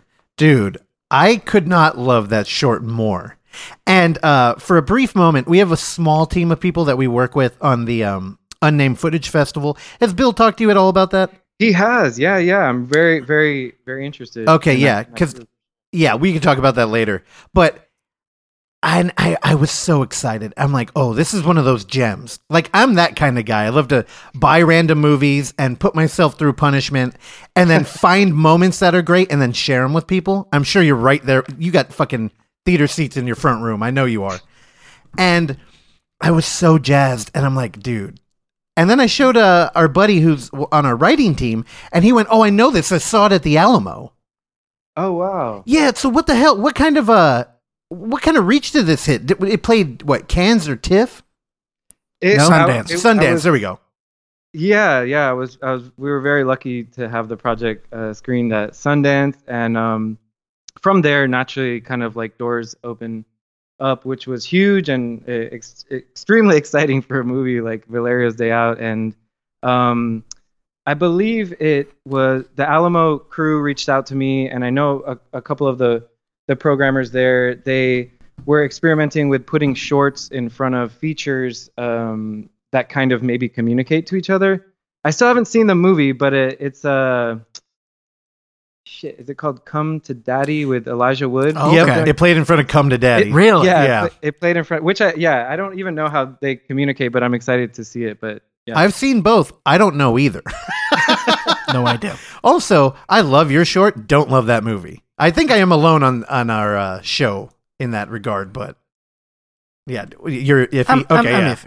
Yeah, no, and Valerio, man. Now I get very defensive about shit like Valerio, where you've got a style that I love. You're telling a story that I love. I also am obsessed with like internet relics and fear mongering media. So Totally. it's very close to me. And when I think about it playing before Come to Daddy, I'm like, do you think the Alamo is latching onto the Werner Herzog voice? Do you think they were doing like a cutesy thing? Oh, I mean, is there an element of that in Come to Daddy? Is there like a voiceover thing? It's kind of like a dark comedy. I don't know. I don't know. Yeah, It's kind of, I don't know. I would call it like fucking hipster. I don't know. I don't know. I'm harsh on those films. It would fall into my category of cool guy films where it's kind of like a echo of Tarantino with like a new veneer. I don't know. Oh. Yeah. But I've heard that before. Like people have commented on the similarity of like Werner Herzog's voice, but I mean, whatever. Just to be geeky about it, I intentionally was like, it needs to be a foreign voice, and I originally, and Valerio, the name, and where Jaguars actually come from is South America, Amazon. So I originally, like, before casting my good friend Monica, who did the voice of Valerio, she's Polish. She has a beautiful, charming accent, and I've worked with her a lot. But I tried to record Valerio like in Spanish from the like an 8 to 12-year-old boy, because Valerio was like 3 years old when he escaped. But I went like that deep, and I was just like, I was just trying to really make it work, but the young voice didn't work. It was just like a little more silly. So working with Monica like just worked out, I think. Yeah, I like, as an audience with no introduction, I thought I'm like, oh, is he doing like a Werner Herzog thing? And I'll tell you what it does is it really makes the film inviting from the beginning. And for a kind of a dark narrative, I think it really works well for it. Like, how did you get her voice to sound like that? She naturally has a really interesting cadence and the way she speaks, and also she tried to tap into a little bit of like a somber Jaguar post escape, now captured, but it's pitched, it's pitched like a couple notches down, and maybe and and the sound designer George Michael Parker, he kind of added, I don't even know how to talk about it because I'm not as talented as him. He added like, what is this tiger's growl or like purr undertone every time like she hit a certain like octave or something like this. But so it's a combination of those things. Dude, that's so rad. Like, I think what makes your art really work is those little details. Like, I just had the pleasure of showing Clark the first of the Feline trilogy, the Garfield estate sale. And we latched on to the song at the end of that. And I have to try and get it from you. You know what I'm talking about, right? I'll get it to you for sure. Yeah, that's Garfield. My ex-partner Courtney. We just got our loop pedal, and we were always experimenting with different sounds and stuff, and we had like a trailer full of Garfield memorabilia, so we just kind of went at it. It's a long loop of different variations of us singing Garfield. It reminded us of the normal song. What is it? Warm Leatherette. Yeah. Oh yes, I love that song, dude. It's perfect. Wait, so did you make up that whole narrative? No, actually, it's based on mildly the truth. That I used to go to this auction house in Thomasville, Georgia, in the middle of nowhere. And they had amazing stuff. They had like Saturday was more like junky, trashy estate sale, like runoff stuff, and Sunday was more like, like food or whatever. But the Saturday was great, and they had literally like, I want to say like 15 boxes of Garfield memorabilia that nobody was interested into getting. Oh, and, poor Jim Davis. And yeah, seriously, poor Jim Davis. But it was just like stacked in the back, and they tried starting out the auction at $3, and nobody there wanted it.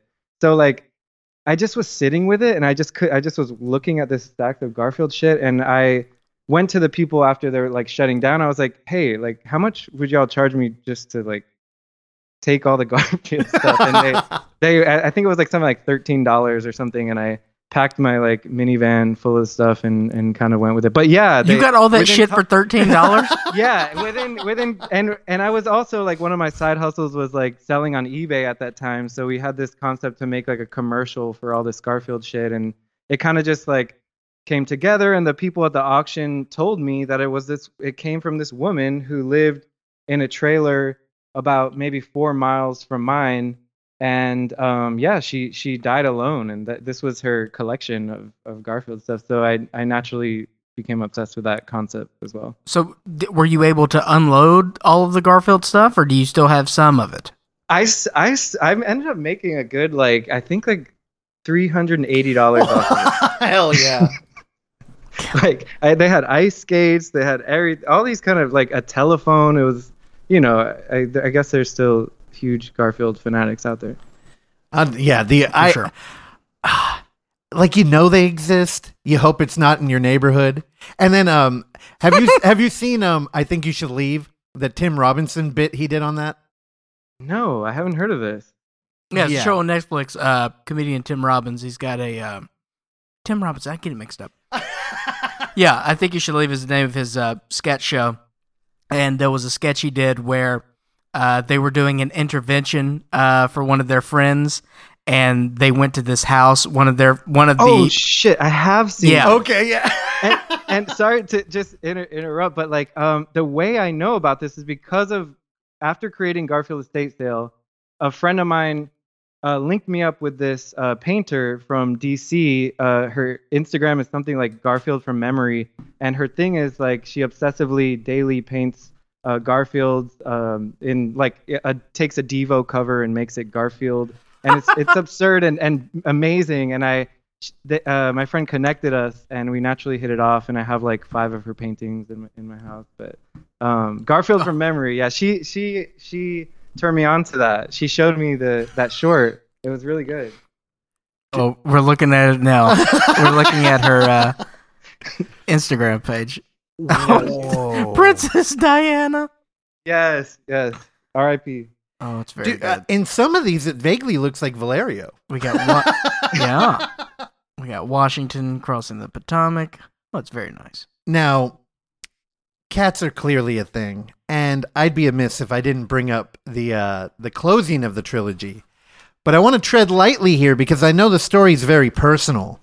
So, before I get too far, the booth is not available online yet, right? It's not. I'm attempting at trying to, like, I'm in communication with a few people attempting at making it maybe like a docu-series kind of thing and exploring other kind of places of like coded language. I have a bunch of other subjects that it could expand to like a potential feature, but I don't really know what to do with it yet. I'm also like in the midst of other things, but yeah. I think you got a talent of working with people too. Now, in your 3, in the Feline trilogy, everything's pretty much under your control. But in the booth, we get to see you talk to the owner of the store. And what it read to me was he's clearly a character. And he's got a back room full of cats. Which Clark was like, is everything a fucking cat with this guy? But that just came naturally. I mean, it's hard, like just given the context of these spaces, everything's grounded in secrecy and coded language. And like, I went to every single adult bookstore like south of Fort Lauderdale in South Florida.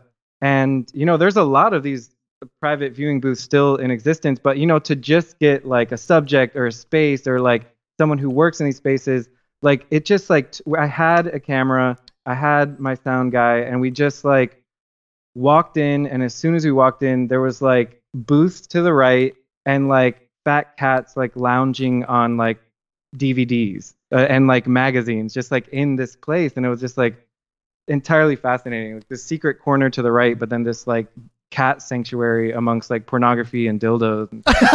No, it seemed like the perfect thing for you, but also it gave me a chance to see how you treated oh man, a thing me and Clark talk about here. Like I have been trapped in California my whole life, but Clark's been around. He's been around washing bitches in alleys in New Orleans. And we always end up talking about how a lot of Hollywood likes to punch down on the South, and they really like to kind of treat them like, oh, look at these dumb hicks. And it always makes me feel good when we can get a Errol Morris or a type of filmmaker who can handle an interesting character, but with like some levity and like Totally. Neutral. And you did it. And that guy seemed like you could have cut a whole thing out of him and made some controversy, but he seemed great. Yeah, he's amazing. Like it's totally like the character or subject that people latch on to easily. And I have so much more footage of him, and his story is just like complex. And he's invited me back. He's like sent me some like old 8mm pornography that was in the back, like in the mail to me. Like, are there cats in it? Where there's not cats in it, but yeah, he's complex and interesting. Like I often thought of doing just a short on him. I think would be even better than just the booth. Sounds like you got a feature's worth of that guy. Dude. Maybe. Dude, but handling, like, how much footage did you have of that adult store? Oof. I have so much. I have a lot of other footage that's not even incorporated into that piece, and that's the nature of the beast with like documentary. It's just like there's so much footage and different characters, and like I got access to a few people that used to fix these adult private bookstores in like the heart of like New York City and Times Square when it was like huge in the 70s and that culture and stuff. But I also have a lot of stuff that I haven't even really touched just because it's so time consuming. So how many hours do you think you have? Oh shit. Yeah, how many hours do you think you have on a drive at home? Shit, I have a good terabyte worth of video that is just. I mean, the nature of the video, it's large anyways, but I would say I have a good like 8 more subjects that I would like to explore within this like under this umbrella. But yeah, like that's the point I usually try to make when we are talking about found footage horror too. Like when you're trying to craft a believable narrative, a lot of the time you're looking for privileged moments and things that just, ring true. And dude, we talk to people like our buddy Adam Stillwell, who worked on The Triangle, and he was talking about how they had 100 hours of footage that you're trying to craft a narrative out of. And I think you do a really good job of making an entertaining and moving narrative. Like, yeah, I don't know. I'm excited to see you to work with more people, like in the wild. Actually, what's that show you turned me on to, Clark? How Was It Made? How was it made? What is it called? The one with the scaffolding?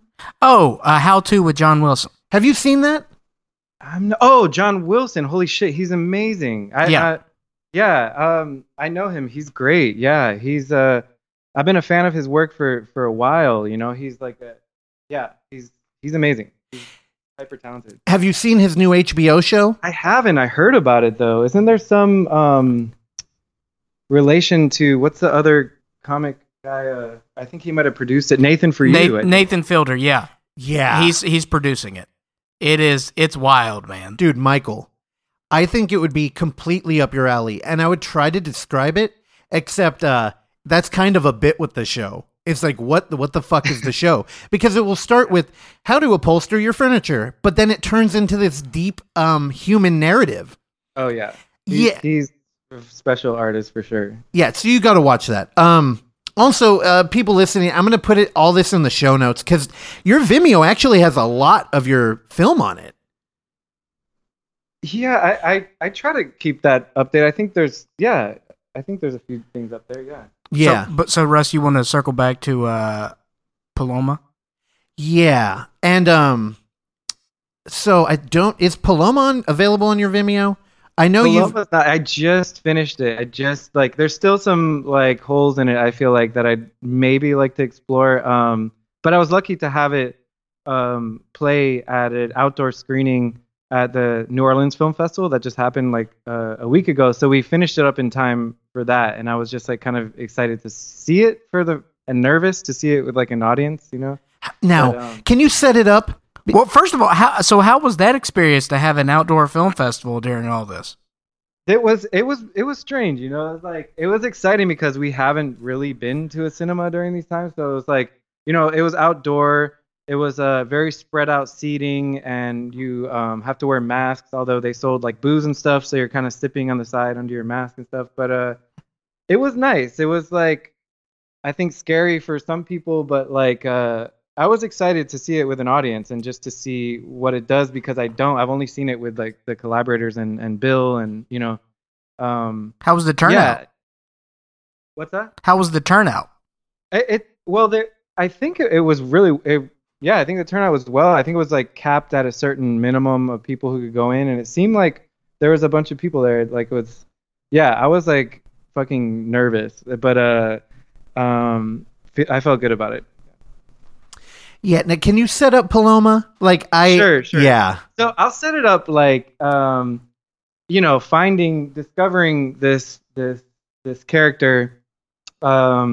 I think her character and story is a lot more exciting. So I'll talk about her as if it was a narrative, and I think she would make an incredible and complex villain in a like narrative psychological horror. For sure. So there's a woman who lives currently a block away from me on a parallel street. She owns 2 seemingly looking pit bulls, but they're of different varieties, like a American Staffordshire and a American Bully, something like this. But to a cat person, it looks like 2 kind of tiny pit bulls. And finding out from the neighbors who completely threw her under the bus, just kind of trying to find this woman. She is an avian veterinarian and has a natural distaste for the feline species because, from what I imagine, the majority of the birds that come into her hospital are like mangled by a cat of some sort, or just like, you know, half eaten. And she is notorious in the neighborhood for allowing her dogs to kill feral cats in the neighborhood. And she identifies the feral cats because they have like a ear tip snipped ear. And she has learned the rules, the legal rules of like where and when they can be, you know, killed, and she wouldn't have to take responsibility for it. So you can legally kill feral cats? Well, I mean, you could, I mean, in claim of defense, or just like a dog and cat, you know, like beyond a proper, like in the sidewalk level is like anarchy battlefields for these, the cat and dog or whatever, you know, Yeah. Long story short, unfortunately, we had a cat that we love dearly attacked and killed by these dogs, and right before like quarantine, and I had been experimenting with spy glasses, and me and my roommates at the time were like, hey, let's just like try to go find this human and see what happened. And I wasn't actually here when it happened, and my roommate, who was like frantic, called me up. I was at work. You know, is holding this like our cat with its like guts spilling out, and I think she made the wrong decision by bringing it to a vet, which then racked like I think quickly like $7,000 bill. So our intention was to be like, you know, our cat's gone, whatever, we have to get over it. We were obviously like upset, but we just wanted to find this woman because we heard kind of mixed things around the neighborhood, and she sounded like a character, and our main intention was to see if she'd be willing to like throw down on some of the bills, because we just like straight up could not afford it. But yeah, like finding her, and within the first like 10 seconds of being introduced to her, you know, she was just immediately this kind of like absurdist, like Karen-esque like human that was just like ready to defend herself, and was prepared for the conversation. And it was almost like, I think like me and Catherine, my roommate at the time, were kind of more sound like were fumbling and whatever and weren't prepared to even like deal with this person. But yeah, that's so you're short. You end up. Did Bill work on a cat puppet? He sure did. Yeah. He also, there's like this kind of dream sequence gore scene where, well, this woman claims that, you know, our cat leaped from the porch and, you know, attacked her while she was like walking her two pit bulls, which, hey, is possible, maybe, you know, I don't know. It was a very sweet, like, and gentle cat, and like it just seemed out of character, but I really wanted to kind of show that image, you know, of that happening, and Bill was like, hell yeah, let's do it. And Bill, on the other hand, to go back to Bill was like lit. Like Bill was like, please give me this woman's address. Like, of course. Like he was prepared. Like, and I was like, I don't know if that's a good idea, but yeah, like it was an intuitive thing, kind of like Garfield Estate Sale and Valerio's Day Out, and Impulsive and Obsessive is why they kind of speak to each other. We had this spyglass footage of our interaction with this woman. I looked at the legal repercussions that could happen with even putting it in like a form of cinema or something. But yeah, the movie is legal to produce and make and sell, but there's like a moral, you know, issue that I think some people have with, but whatever. Yeah. It would have been worse if you let Bill go over there with the spyglasses and it turns into like a home invasion film. Yeah, that's a sequel for sure. Now, but what we end up with is we have a narrative driven by looks like a paper mache puppet.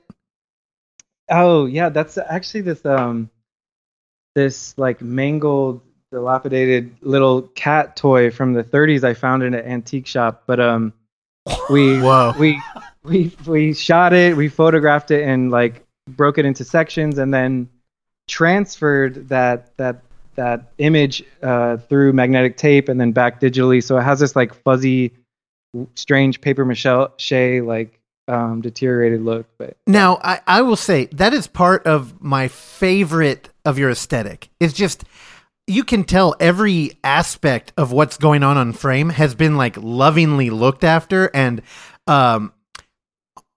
artfully destroyed or distorted. Like everything has its own life in your film. And we're opened up with what feels like should be a warm, cuddly, like almost like cartoon, which I'm now learning is a toy that was chopped up. And they're narrating the story. And we cut to I'm guessing you and your roommate in a car with what, you had a camera in between the lenses on a pair of glasses? No, like it's like a legit like spy cam. They're kind of like nerdy looking library, big black frame, librarian glasses with an embedded camera in the middle and also a tiny microphone on the side of it. So they're pretty believable, which is kind of terrifying. It makes me question everything in the world, but they're just like little glasses, the same weight and size of a pair of glasses that you can imagine, and they record pretty high definition footage in like daylight. Yeah, and it goes right to your phone. I actually had an interaction with a dude at a previous job I worked at who wore a pair all day, walked around, and then at lunch I saw him reviewing the footage on his phone. Whoa. And I was like, what the fuck is that? And he's like, oh dude, check it out, I bought these online. And I'm like, that can't be legal, especially looking at what he was looking at on them. Yeah, so they're kind of shady, but do I know this guy? Yeah, I'll tell you about it off. Thank you so much. No, but it's crazy because your stuff. Oh God! Here's my get your drinks ready.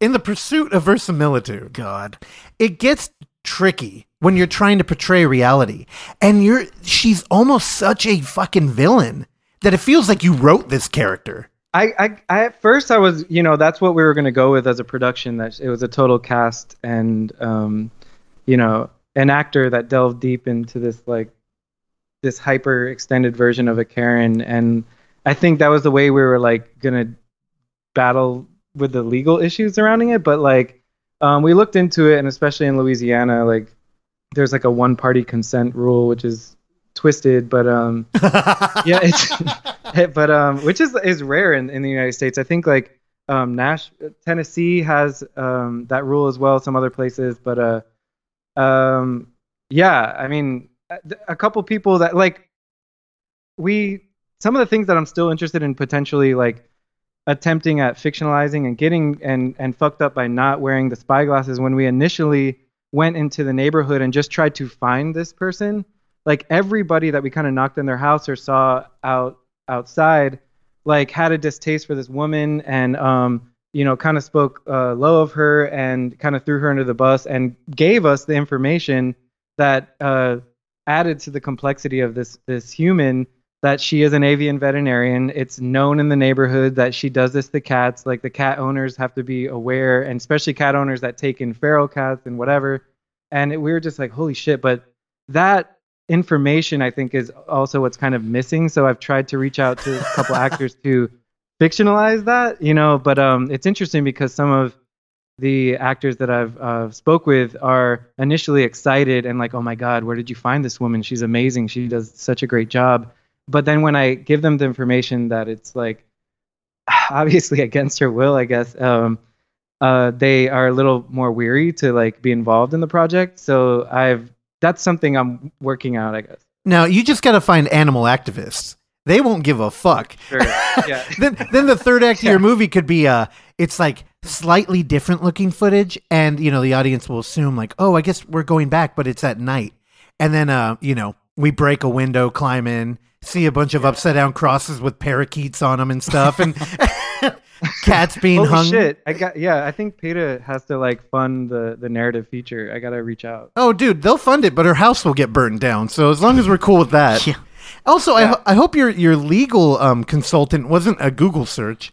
And no, I within my work and within my I have luckily a few people, entertainment lawyers, like copyright lawyers, that I'm lucky to reach out to and pick their brains. They obviously, I'm not going to mention their names or anything, but good. I mean, in all reality, like straight up the I could be sued for defamation from this woman, but from the information that I gathered, that it wouldn't necessarily hold up in court. And she's also saying everything she wants to say. It's just a matter of it turning into a form of like entertainment, where then it could fuck up her career or something. But I don't even think this movie she would ever see this movie. But also fuck her. Thank you for saying that. Yeah. I'm right there with you, but she does strike me as a person who may be a little litigious. I don't know. I wish you nothing but the best. No, fuck her. And also, I would argue if you went to court that you're on the Errol Morris side of this thing with like the thin blue line. You're like, no, I'm using art to like reveal the truth. And technically it might be parody. So, fuck off. Yeah, that is true. Yeah. Yeah. No, she doesn't. It won't hold up for sure, but we love you and we need you not to be in jail. So yeah, yeah, hopefully not. I'm also a huge Errol Morris fan. I love his work, and something that really inspired me growing up was like, what is it? He had like an HBO show of like he delved into people's jobs. I forget what it's called. I don't know. There's so many ways you could have went with that. Like Vernon, Florida, we get the like interesting characters. Vernon, Florida is my favorite. Or Pet Cemetery of all time. Yeah, his first one where he does like the Pet Cemetery or Thin Blue Line like you're doing right there. But now I got to find this show. Yeah, I forget what it's called. It's I recommend it. When I figure it out. Google fails me. Google's evil. Fuck you, Google. Yeah, I don't know. I'll find it. I'll put it in the show notes. Yeah, Michael, thank you for making that. I'm sure it must have been an emotional project to work on. I mean, I've seen it 3 times now, and I always think it's going to be like, oh, this time it won't affect me. But it actually gets harder each time I watch it. Thanks. I appreciate you saying that. I am kind of conscious that it's not like my best work, but I'm interested in kind of challenging myself and putting myself in like a vulnerable space. And yeah, it's like, a project that was able to do like it during, quarantine, that kind of thing. I guess. Now, as somebody who spends too much time talking to Bill on the phone, He's giving me a little insider stuff on something y'all are boiling up. Can you talk at all about it? Like even a tease? Sure. I don't want to spoil too much about something that's like in the works and not it like feasible to grab and watch. But it's a larger scale feature length project that we're in the pre-production period, and I won't say much, but there is like I really love challenging myself within genres and like creating my own genres and these kind of things. Like for example, I feel like I consider like Valerio's Day Out a documentary, and in a sense like Paloma's Pit as well. But I got excited because Valerio's Day Out was lucky to be in a lot of genre-based club like film festivals, and kind of was consumed a lot by the horror community and this kind of thing, and had a lot of people asking if I've ever written or directed or produced something under the umbrella of horror. And although I'm a huge horror sci-fi fan, I haven't. So I was like, what would be my voice within that genre? And I kind of got excited by making a horror film under the umbrella of like disaster porn and like fear-mongering media and these kind of things. I kind of came up with a concept with my partner of like a melodrama and so it's a psychological horror. It's a swampy, backwards kind of love letter and middle finger to southern Louisiana. And there is, without spoiling anything, a character and community that is like this subhuman species that is reminiscent of like a nutria, if you're familiar. I am far too familiar. Oh yeah, you know about nutrias. Yeah, and fucking hate them.